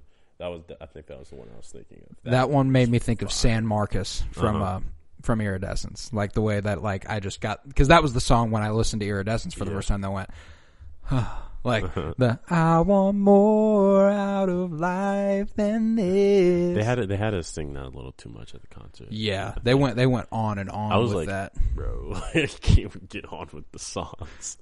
Like we've been doing this for a good 2-3 minutes. Like, come on, let's move on. We've repeated this line like 54 times. I'm getting tired of it. All right, I'm trying, but I'm getting tired. I'm not performing. You're performing. Like, it was really cool. Like for like 5 of them. Yeah. Then it was like, oh, we're gonna keep going. We're gonna keep going. Yeah. It was outstanding. I just remember too that there's like the short girl that was behind me, and she, like when Merlin popped up, Merlin's song came on. I can't remember what the name of it was, but it's just like a Merlin crazy man. That shit just was, where the cash at? Yeah, where the cash at? And she was like, "Excuse me, can I get by the railing?" And she got up there and she like was like flinging herself over the railing. It was insane. That woman fucking loved Merlin. Holy shit. She looked like a punk rock kind too. Merlin man. Damn, I'm looking at the lyrics from that one, and that shit fucking slapped. It did. It was hard. I would rather be on acid. That was the mention. It was in Where They Cash At. Yeah. So there's also some other albums from this year we should talk about. Oh, absolutely. We got her. Her. Yeah, she dropped, and I was listening to it the other day, and like the way it was presented to me on Apple Music, I was under the impression it was an older album that they had just recently released because it's called Back of My Mind Apple Music Edition. Then I looked into it. Came out June 18th, 2021. Literally days ago. Yeah. And I was like, well, I'm going to listen to the shit out of this. And, you know, she's her. She's fucking great. Yeah, no, she is great. So good. She got this feature from Erykah Badu on there, I thought. Oh, wait, no. I misread that. It wasn't Erykah Badu. Sorry to get you all excited and everything. Damn. Yeah. But we do have features from Ty Dolla $ign, Cordae, which was a great one. Yeah. Lil Baby, Thundercat, DJ Khaled and Bryson Tiller, YG. DJ fucking Khaled. He dropped this year too. He fucking did. Khaled. He said, I saw like a quote from him, and it was like, being a parent has made me a god or something like that. It was some absurd shit. And I was like, DJ Khaled, bro, shut up. I'll never forget that summer where we just like all watched his Snapchat story. Yo, we really did. Just cause. We all did too. Like everyone, like you could argue that DJ Khaled made the Snap story and like the IG Live and IG story what it is today. Yeah, in a weird way. What did he do that was it was he was on it all the the fucking day. Yeah. If you watched his Snapchat story at the end of the day, you were clicking 100 times. Guaranteed. You would see every fucking thing about his day. And you could even tell that it'd start when he woke up and like was yelling for breakfast. Yeah. The people around him were just getting annoyed of him recording all fucking day like that. I'll never forget that clip with his wife. Where she's like, shut the fuck up. He's like, oh. He's like, why are you mad? Like, what the fuck was wrong? You know, I was like, yo, stop recording, bro. She doesn't like it. She don't like it no more. Her privacy. Like, what the fuck? And that album, it's so fascinating.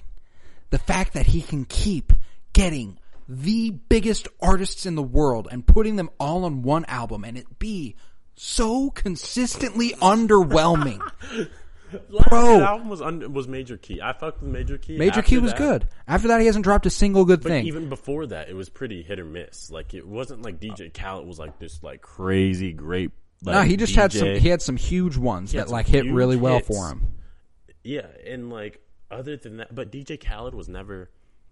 I don't feel like he was ever the reason those songs went off. Bro, Khaled. I'm going to read you the list of features on this thing. Okay. Lil Wayne and Jeremiah. Lil Baby and Lil Durk. Cardi B.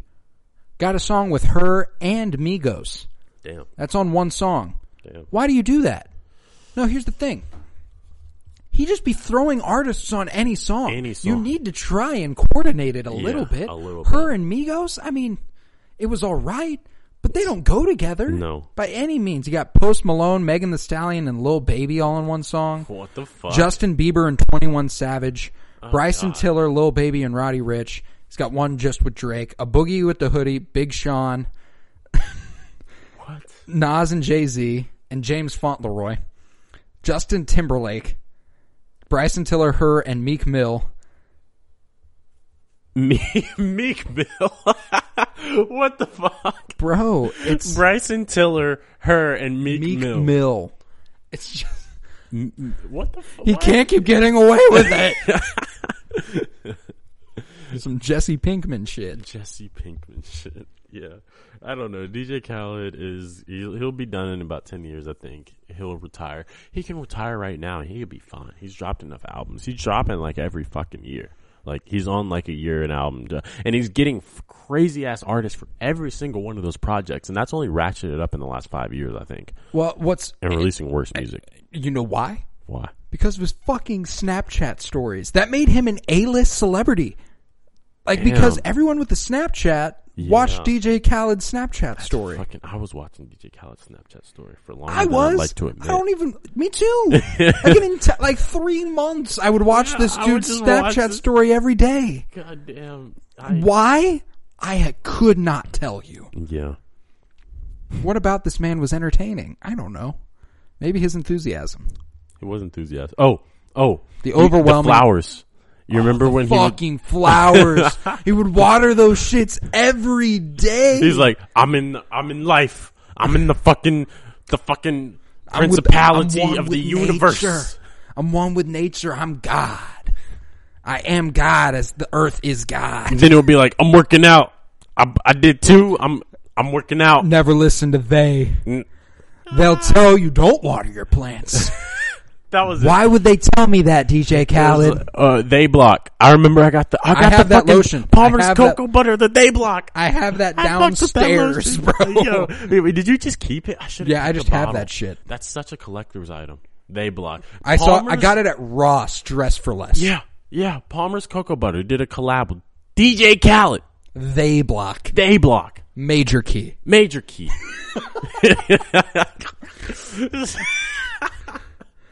I hate how much sense that sentence just made, that little succession. It was because that's how he talked. That's how he fucking talked. I'm like, bro, they block. Major key. Don't listen to they. Eat your fruits and veggies. Another one. Another one. Do you remember that video? Yeah. Where he just kept going and it was like, what are we doing? Take the door off its hinges. What? It was fucking huge. DJ Khaled is so smart though. And then Chance the Rapper made a reference to that very video in the song No Problem. Oh fuck. DJ Khaled's not even on that song, but he made an appearance in the music video for the one line where Chance goes like, "Oh, how they come and put the hinges in their hand," and that's all. Put the hinges in their hand. Noticeably absent from DJ Khaled's last album, Chance the Rapper. That is true. He had "I'm the One" with Chance once upon a time. Yeah, that was huge. And for a moment, it is still holy shit, DJ Khaled's top song. Damn. Justin Bieber, Quavo, and Chance the Rapper, and Lil Wayne. Yep. And then the next year he dropped like a sequel song. I remember everybody was like, so Quavo was on I'm the One, but nobody else was. Quavo going solo. And Migos were like, fuck everybody. I kind of like the Migos attitude. They just kind of don't give a fuck. No, they don't. I was listening to Culture 3 yesterday. Have you listened to that yet? I haven't actually. I played Claire your joke and she thought it was rightly reprehensible. Yeah. I thought it was hilarious. It's probably, I don't know about, it's funny. Is it on Patreon yet? No, I'm not. I don't even think I'm going to put that episode out. Okay, fair. No, not because of the joke. It's just not that entertaining. Okay. I like cut a few tracks. So the idea was that I was on the road delivering pizzas and stuff, and I was like, you know what? I'm going to do a track by track review of Culture 3 in my car. Because I was bored as fuck. I figured, why not? And I did it, and it was fun. I had a good time, but then I came back and I cut it all together, and I was like, this is just kind of boring. Yeah. I don't need to put this out. Yeah. So, yeah, go me for having self-awareness, though. Agree. Yeah. I mean, but also, it's Penny Blue. Do what the fuck you want. Do what the fuck you want. And guess what? I didn't want to put it out. There you go. There you fucking go. Joke was rightly reprehensible. I was making fun of Offset's homophobia. It was fucking funny. Anyways, YG and Mozzie. A good album. It's called A Community Service. And like we said earlier, YG is just too damn consistent. Yeah. He doesn't miss.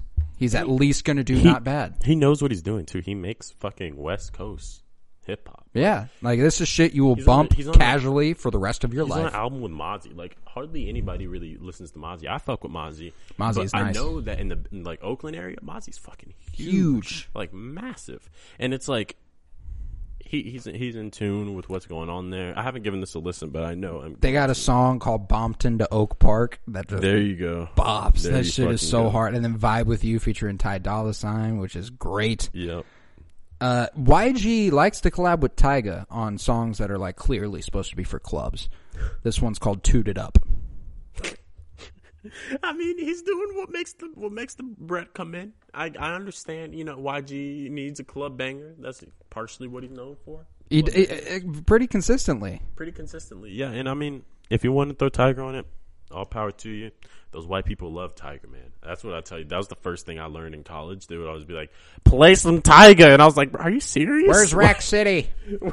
Bro, every party. Where's Rack City? Play Rack City. I'm like, bro. I'm faded. Y'all actually still fuck with that? I'm faded. I gave up on that like a month after it came out. Like, I don't even know. Yeah, I liked it. I liked it for a summer when I was 13. 7th grade. Okay, when I was 11. We were in 7th grade. I remember. Maybe it was the 8th grade. 7th or 8th grade. I was in middle school. Yeah, certainly. Me too. And it wasn't Rack City.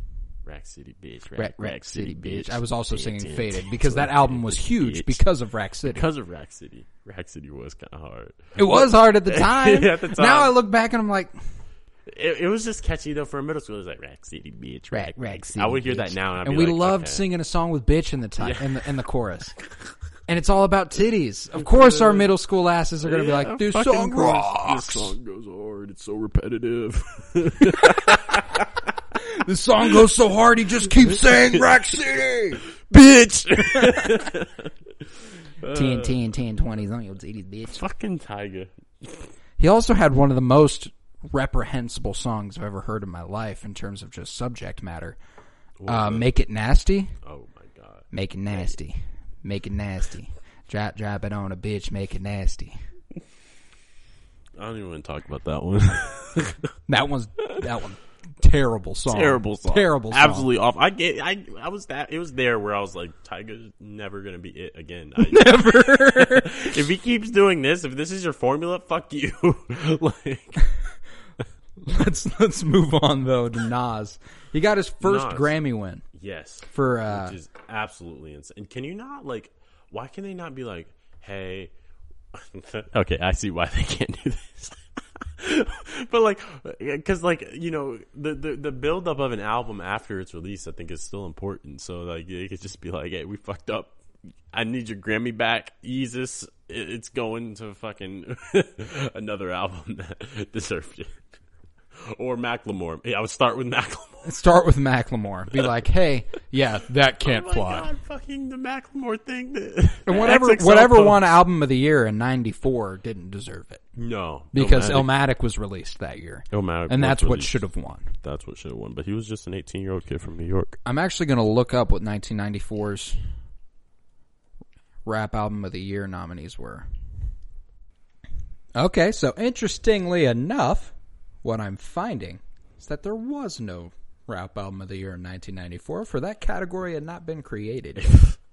And how about that? The lack of respect on rap's name. Yeah. That the best rap album widely considered of all time didn't have a chance. It didn't have a chance. But like, also, why wouldn't the Grammys do that, right? Like, it's the Grammys. Fuck them. I've never been prouder of Drake than the time that he told off the Grammys at the Grammys. Yo, and they cut him off. Yeah. This is crazy. The first rap album of the year, 1996, awarded to Naughty by Nature for Poverty's Paradise. Shit. The other nominees, Tupac, Me Against the World, Bone Thugs and Harmony, 1999 Eternal, Old Dirty Bastard, Return to the 36 Chambers. God fucking damn it. And Naughty by Nature's Poverty's Paradise won. I mean, yeah, I'm going to say I've only heard of Naughty by Nature on very offhanded mentions from my mother. Yeah. It seems like Enter the 36 Chambers. Return to the 36. Or Return to the 36 Chambers. Because it was ODB's solo one with like yeah. Oh, what was what's the classic that everyone comes back? Shimmy, shimmy, yeah, shimmy, yam, shimmy, yay. Busta Rhymes. Yeah. Wait, yeah. Wasn't Busta Rhymes on that? Yes, I believe so. God, 97 was the Fugees, The Score, which was one of the best albums of all time. God. That also won over Tupac. And A Tribe Called Quest. Wait, which Tupac album? All Eyes on Me in 97. What's a Tribe Called Quest album? Beats, Rhymes, and Life. It's not even one of their best albums. I could see it. The Fugees were huge. Oh, they were good. No, don't get me wrong. The Score is one of the best albums of all time. I think it rightfully won that one. And I think there was like some drama. I remember reading some stuff about like kind of the drama about that, like how like they were huge and there's a lot of expectations around it, and all just kind of fell apart really quickly. It is funny though that as soon as a white rapper could win, a white rapper did win. When's that? Marshall Mathers or Slim Shady LP, Eminem. Yeah. Mm-hmm. Yep, that makes perfect fucking sense. And then Eminem won again in 2001, and then again in 2003. Eminem, 3 Grammys. Yep. Outkast won in 2002 and 2004, though. Okay. For Stankonia and Speaker Box, The Love Below. Kanye won in 05 and 06 and 08. Eminem won again in 2010 and 11. Yes. What? Wait. For Relapse and Recovery. 2010, he won over... Oh Best Rap Album for Recovery. And 2011, that was over Drake's Thank Me Later, Jay-Z's The Blueprint 3, The Roots, How I Got Over, and B.O.B.'s B.O.B. Presents The Adventures of Bobby Ray. What?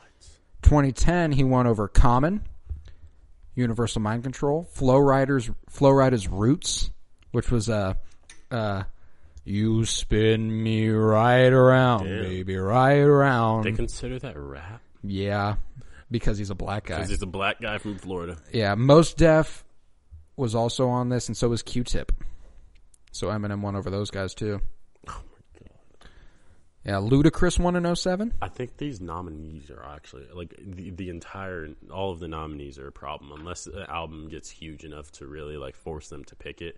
They're not really picking the best rap like albums. No, they aren't. And see, they're picking the most palatable. Like B.O.B.'s The Adventures of Bobby Ray. That's not a hip hop album of the year. No. Are you fucking with me?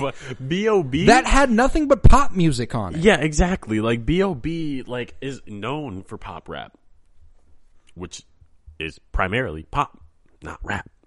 Drake won for Take Care, and Macklemore Eminem won again. Care. Eminem won again in 2015. Yo, whoa, for what? The Marshall Mathers LP2. The best release he's had in the last 10 years for sure. Yeah. But nonetheless, I thought that was the year that fucking Revival came out. 1, 2, 3. I swear to fucking God. 5, 6. 6 rap albums of the year for Eminem. 6. 6. Kendrick won for To Pimp a Butterfly. This is a pretty dope list. J. Cole's 2014 Forest Hills Drive. Dr. Dre's Compton. Drake, if you're reading this, It's Too Late. And Nicki Minaj, The Pink Print. That's a good year. That's a good year. Who won 2017? So Eminem won in 2015, right? Marshall Mathers LP2. Won over Schoolboy Q's Oxymoron. Wiz Khalifa's Black Hollywood. Childish Gambino's Because the Internet. Common's Nobody's Smiling. And Iggy Azalea's The New Classic. That's the J. Cole bar. It is. Watch Iggy win a Grammy as I try to crack a smile. She didn't win. She didn't win.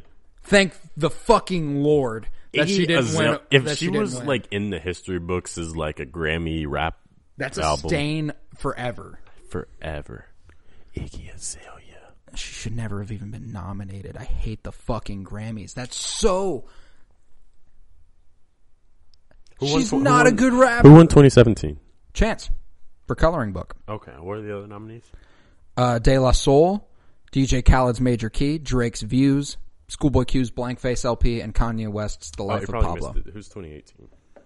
Kendrick Lamar's Damn. Okay, I was wondering if he won for Damn. That was a good nominee list too. I remember this one being like, this could go three ways. Wasn't J. Cole on that one? No, Tyler was for Flower Boy.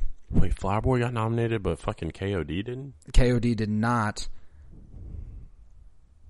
Jay-Z's 444 did. Migos' Culture did. And Rhapsody's Layla's Wisdom. Did J. Cole win in 2015? J. Cole never won a rap album of the year. Damn. He's never even... He got nominated for 2014 Forest Hills Drive, but lost it to Pimp a Butterfly. Right. That's what I was thinking. I was like, he's always dropped the same year as Kendrick. Like... And lost dramatically when it comes to, like, mass appeal. Yeah, and then Cardi B won in 2019 for Invasion of Privacy over Mac Miller. Dude, and like all 4 of these albums, for me, and no hate to Cardi B, it's just not as good an album. Not as good an album. Because I like me some Cardi B. She bops. Not as developed. Not as... Mac Miller's Swimming, for me... deserves to win this. Nipsey Hussle's Victory Lap deserves to win this. Pusha T's Daytona deserves to win this. Fucking fire. Like, and honestly, if we're being straight up, Pusha T's Daytona probably deserved the actual award. But I mean, and then Travis Scott's Astroworld. That's just a... You're just not telling me Cardi B did better. Like, Cardi B's fucking Barty Yellow Bellow, whatever the fuck the name was. It Yellow Barty. Bodak Yellow. Yeah, you're not telling me that's better than anything on Pusha T's album. Or Mac Miller's. Or Nipsey Hussle's. I'll give you Travis Scott's Astroworld. I'll give you Astroworld. But even that album was way huger. Yeah. Like, all of those albums, I don't know. Who the fuck is picking these? 2020, though, Tyler won for Igor. And he made the speech about how, I'm a black guy, so they gave me Rap Album of the Year. Because that wasn't rap. It was not a rap album. It was not. He rapped for less. I think he rapped for less than 50% of it. Yeah, I think it was which by definition, by definition means it's not a rap album. Yeah, I think it was like 20 to 30% if I remember correct. He did win over Revenge of the Dreamers 3, Meek Mill's Championships, 21 Savage's I Am, I Was, and Corday's The Lost Boy. All fire rap albums. All fire rap albums. And Igor, unarguably the best album. Oh yeah, of those, but just not a rap album. As soon as I listened to it, like, and even the part of the whole promotion for that album was him being like, "Hey, don't expect rap. Like, this is gonna be some shit like that you probably haven't heard before." And it was great. Oh my god, I still don't think there's an album that like I reflect on as lovingly as I do Igor. Igor was like really it's. Nice. It's a beautiful album. Crazy that I think, like, if I had to, like, make a top 10 favorite albums of all time, 2 of them are guaranteed Tyler. Yeah. Oh, yeah. Guaranteed. But, and then 2021, Nas, King's Disease won over Freddie Gibbs and Alchemist's Alfredo. Royce da 5'9's The Allegory. Jay Electronica's A Written Testimony, which I believe deserved it. Yeah. And then D Smoke's Black Habits. Wait, who won? Nas, King Disease. Oh, yeah.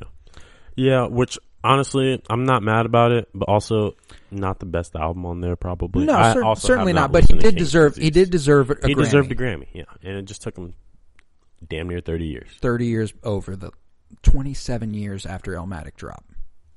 He won his first Grammy. That's insane. That's absurd. But, you know.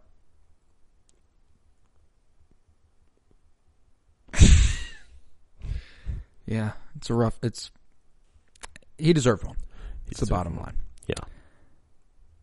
Have you seen 2021's Double XL freshman list? I have. I am largely unfamiliar with everybody on this list. However, I have heard of 2 of these people. Okay. I have not listened to any of their music. Who were the 2 again? 42 Doug and Pooh Shiesty. Yeah, I've listened to a couple Pooh Shiesty songs. I like Pooh Shiesty. He's good. But I can't help but think that he's just going to kind of go down a similar route as a lot of Double XL freshmen. Yeah, he's fighting like an assault charge or something, right? Or like a shooting. Like there's like a shooting that occurred. Like there's like video of it. I'm pretty sure it's him. Like I don't know. Like he's like literally in prison already. Like, and here's the thing too is that I think the last like great Double XL freshman class was 2016. Yeah. 2017 wasn't bad with Denzel and 2020 wasn't bad actually. But I also think that we're at a point now where that Double XL freshman thing means a lot less than it did. It does. No, but 2020 was Polo G, Chica, who I'm unfamiliar with, NLE Choppa, Jack Harlow, Lil Key, Lil TJ, Fabio Foreign, Cowboy, Rod Wave, Baby Keem, 24 Golden, and Lotto. You seen that J. Cole and Boz have a one in the vault with Lil TJ? No. Yeah. Okay.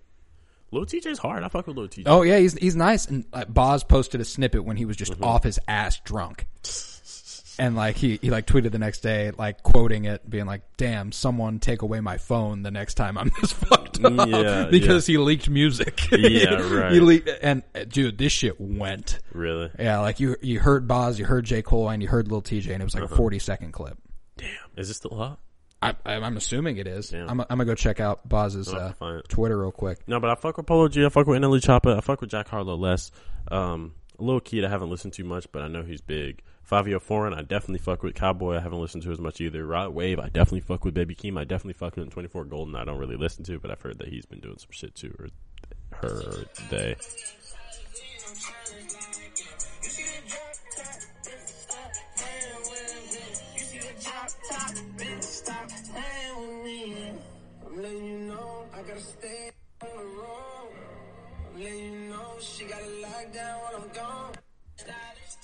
You didn't hear Boz, but you heard Lil TJ and you heard J. Cole. That's J. Cole. He fucks the features up. He knows what he's doing. He knows what he's doing. And bro, if we get Boz this summer too, I love me some Boz. I fuck with Boz too. He hasn't dropped since fucking Milky Way or something like that. Yeah, Milky Way was fired too. Yeah, it was. But yeah, this Double XL freshman class, it is interesting. I will be checking out more of Pooh Shiesty and 42 Doug for sure. Yeah. Just because they are the ones I've heard of. Mm-hmm. And I get that, like, you really want to start getting creative with these rap names because there's just so many of them. There is. But, like, damn, it's a lot of really bad rap names. Philly, back off.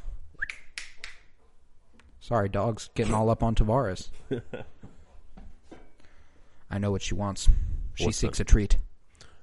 She's like, I went outside and I came back in. I deserve it. Damn dogs. I also said treat now. Fuck. Now I have to give it to them. Yeah, no, you do. Okay, I'll be right back. You keep talking though. Yeah, no, for sure. We also have to put some respect on the passing of a legend, DMX, who unfortunately passed away this year and dropped an album, Exodus. I myself did not listen to it, but from what I heard about the circumstances of his death, natural causes, which is still very unfortunate. And like, he was 46, I want to say, when he passed away. He's a young dude. Young, like super young. And he was like one of the people who the rap community in general, I think, just kind of loved, like just considered to be like the greatest. One of the greatest. And, yeah, one of the greatest. Had his own original style that he was like, that he pioneered. Bro, and when he came out, like debut album, number 1, second album, number 1, yep, third album, number 1. DMX was huge. DMX was massive. Everybody's parents knows DMX. Dude, my mom's favorite rapper. Oh, fuck. I forgot about that. I was going to say that. I was like, I think I know a white woman whose favorite rapper is DMX. It's your mom. It's my mother. It's your mom. Yeah. Suckers gon' know what it's gon' be. Fucking with a brother like me. T to the M to the X. At that point, your dad was like, I fuck with you. I fucks with you. Yeah, but DMX was just so fucking good. And I also haven't listened to... the dogs barked because they were intimidated. Well, it's funny. They got intimidated by the DMX voice. It speaks to the dogs. Does it? It speaks to the dogs. No, but I mean, that was his whole thing. Wow. That he was with... Yeah, that's true. He was with the dogs. He was with the dogs. He was always with the dogs. Damn, they barking They out there, they got hype. They were like, oh, yeah. They were like, yeah, R.I.P. we got to go let the pit bull next door know. Who let the dogs out? Where the hood at? Nah, DMX was hard. DMX was fucking I hard. also haven't listened to Exodus. I always get real weird vibes and according to reports, DMX had this album created before he died. Okay. Like this it's still weird approaching posthumous albums for me a lot of the time because I get concerned with what the intention is. Right. Right.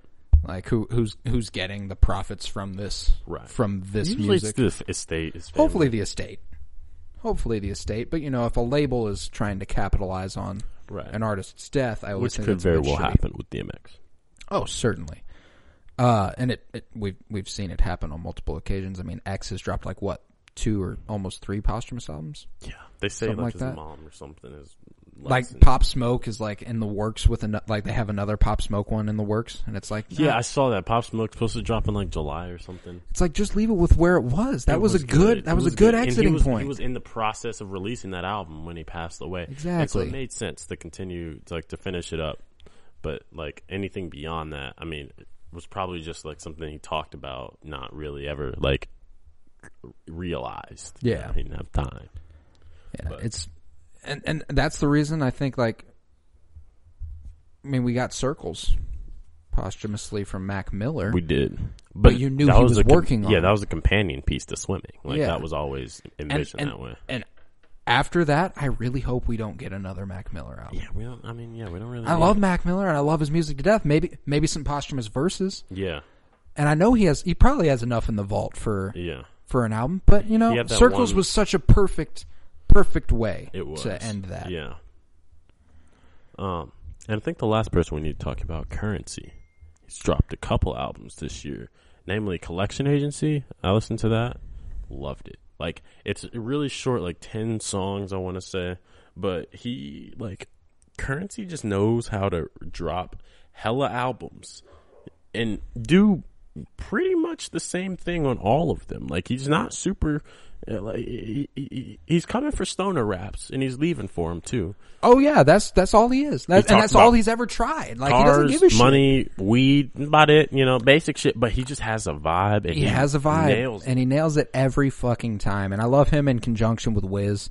Yeah. It's funny because it's like Snoop and Wiz And then it's like right below that, it's like Wiz and Currency. You know what I'm saying? Like it's like a chain link here. It's like Currency to Wiz, Wiz to Snoop. You know what I'm saying? And I guess it looks like Collection Agency is technically a compilation. I'm not sure why it's categorized. Oh, it's 10 songs, 24 minutes, really short. Well, that's the thing about Currency's albums too, is they never seem truly organized by any logic. It's just kind of like he puts a collection of songs out, and he probably just makes hella songs when he goes into the studio. He's like, I like these the most. Like that. Then it's not. I'm not going for like a crazy concept and shit here. Like I'm just making good music that people are gonna fuck with. They know what to come for me for. It's lyrics, it's bars. That's about it. But he also dropped Covert Coup this year with The Alchemist. I haven't listened to this one, but this is another 10 songs, 28 minutes, really short project. We got a Currency with The Alchemist? With The Alchemist. Oh, I need to check that out. It's got Prodigy, Fiend, Smoke DZA, Freddie Prodigy? Gibbs. Prodigy. You got a Prodigy feature on Prodigy. there? Prodigy. Like, we're talking Shook One's Prodigy. I'm assuming. Prodigy. Damn, we're talking Mobb Deep Prodigy. That's some shit right there. That is some shit. Yeah, and he had Welcome to Jet Life Recordings last year. That was another 10 songs, 30 minutes. Like he's got the fucking process down, and you can't do anything but respect Currency. You can't do anything but respect it. Because I always go listen to a Currency project. I always fall back on it. Yeah, it's like if I don't like it, I don't really even like have specific songs that I like. I mean, I do. There's a couple, but like. There's not really specific songs that I like fuck with. I fuck with going to an album and seeing the first song named Kush Through the Sunroof. That's lovely. Kush Through the Sunroof. And Smile on Me though is fire from Collection Agency. Like he's just like it's just kind of vibe. Like I'm just he's a vibe. He's too good. He's too fucking good. But yeah, 2021 fuck with Currency. 2021's been a full year. Plenty of music, plenty to enjoy. But I don't have much else to say here. Yeah, no, I think we're running at a 2-hour long pod at the moment. Shit. Yeah. I knew it was getting up there. We were getting up there. I figured I might, steer it. Cut it. Cut it there. We did make it through all our material, though. We didn't have anything else to mention. 2021 has been an interesting year musically. Yeah. And it looks like it could only get better. Judging by potential of Isaiah Rashad, Tyler, potentially Kendrick, maybe. I don't even want to say that though, because it's just like maybe Frank Ocean. Frank Ocean apparently is dropping, according to Wikipedia. Which, well, I mean, he did have that In My Room and DHL, and he had all these songs he was releasing that seemed like they were part of a concept he was going to get out there. Yeah, right. There was like the little thing at the bottom of the album covers. People were like, "See, it's different. They're different tracks in the album." And they matched his pose. On DHL and In My Room, like that was clearly like he had singles lined up, which means he got other songs, which he definitely does. It's just a matter of when are we going to see them. In theory. But this was the Penny Bloom podcast. I was Colton Robertson. I was joined by the magnificent Tavares Pennington. Thank you very much, buddy. Oh yeah, it's always fun to get back together with you so we can talk. It is, yes. I look forward to next week where we will be talking the second episode of season 5 of Rick and Morty, and. And Tyler's pretty reliable. I'm sure he will be dropping this Friday. So we will definitely be talking Tyler, the Creator's new album, and possibly Isaiah Rashad. Hopefully. That's an episode. But fuck yeah, baby. If this was an episode, that'll definitely be an episode. Fuck yeah. But yeah. Go to patreon.com/KoroBloom where you'll find an exclusive 10 hours of content there now. $3 is all it'll cost you a month, and you'll have 10 extra hours of me and other people talking to each other. It's a lot of fun, and a bunch of art that I made that's not available anywhere else. Super cool. Follow us on Twitter at PennyBloomPod, on Instagram at PennyBloomPodcast. Come back Tuesdays for the Bad Batch Bitches, where we discuss, yes, that's right, the Bad Batch. And come on Fridays for Loki's Losers, where we discuss, you guessed it, Loki. It's a lot of fun. Me and Emily doing Harley Quinn. Me and you doing Rick and Morty. We're a busy bunch. We're a busy bunch. We are a busy bunch. It's a lot of fun. We're the Bad Batch.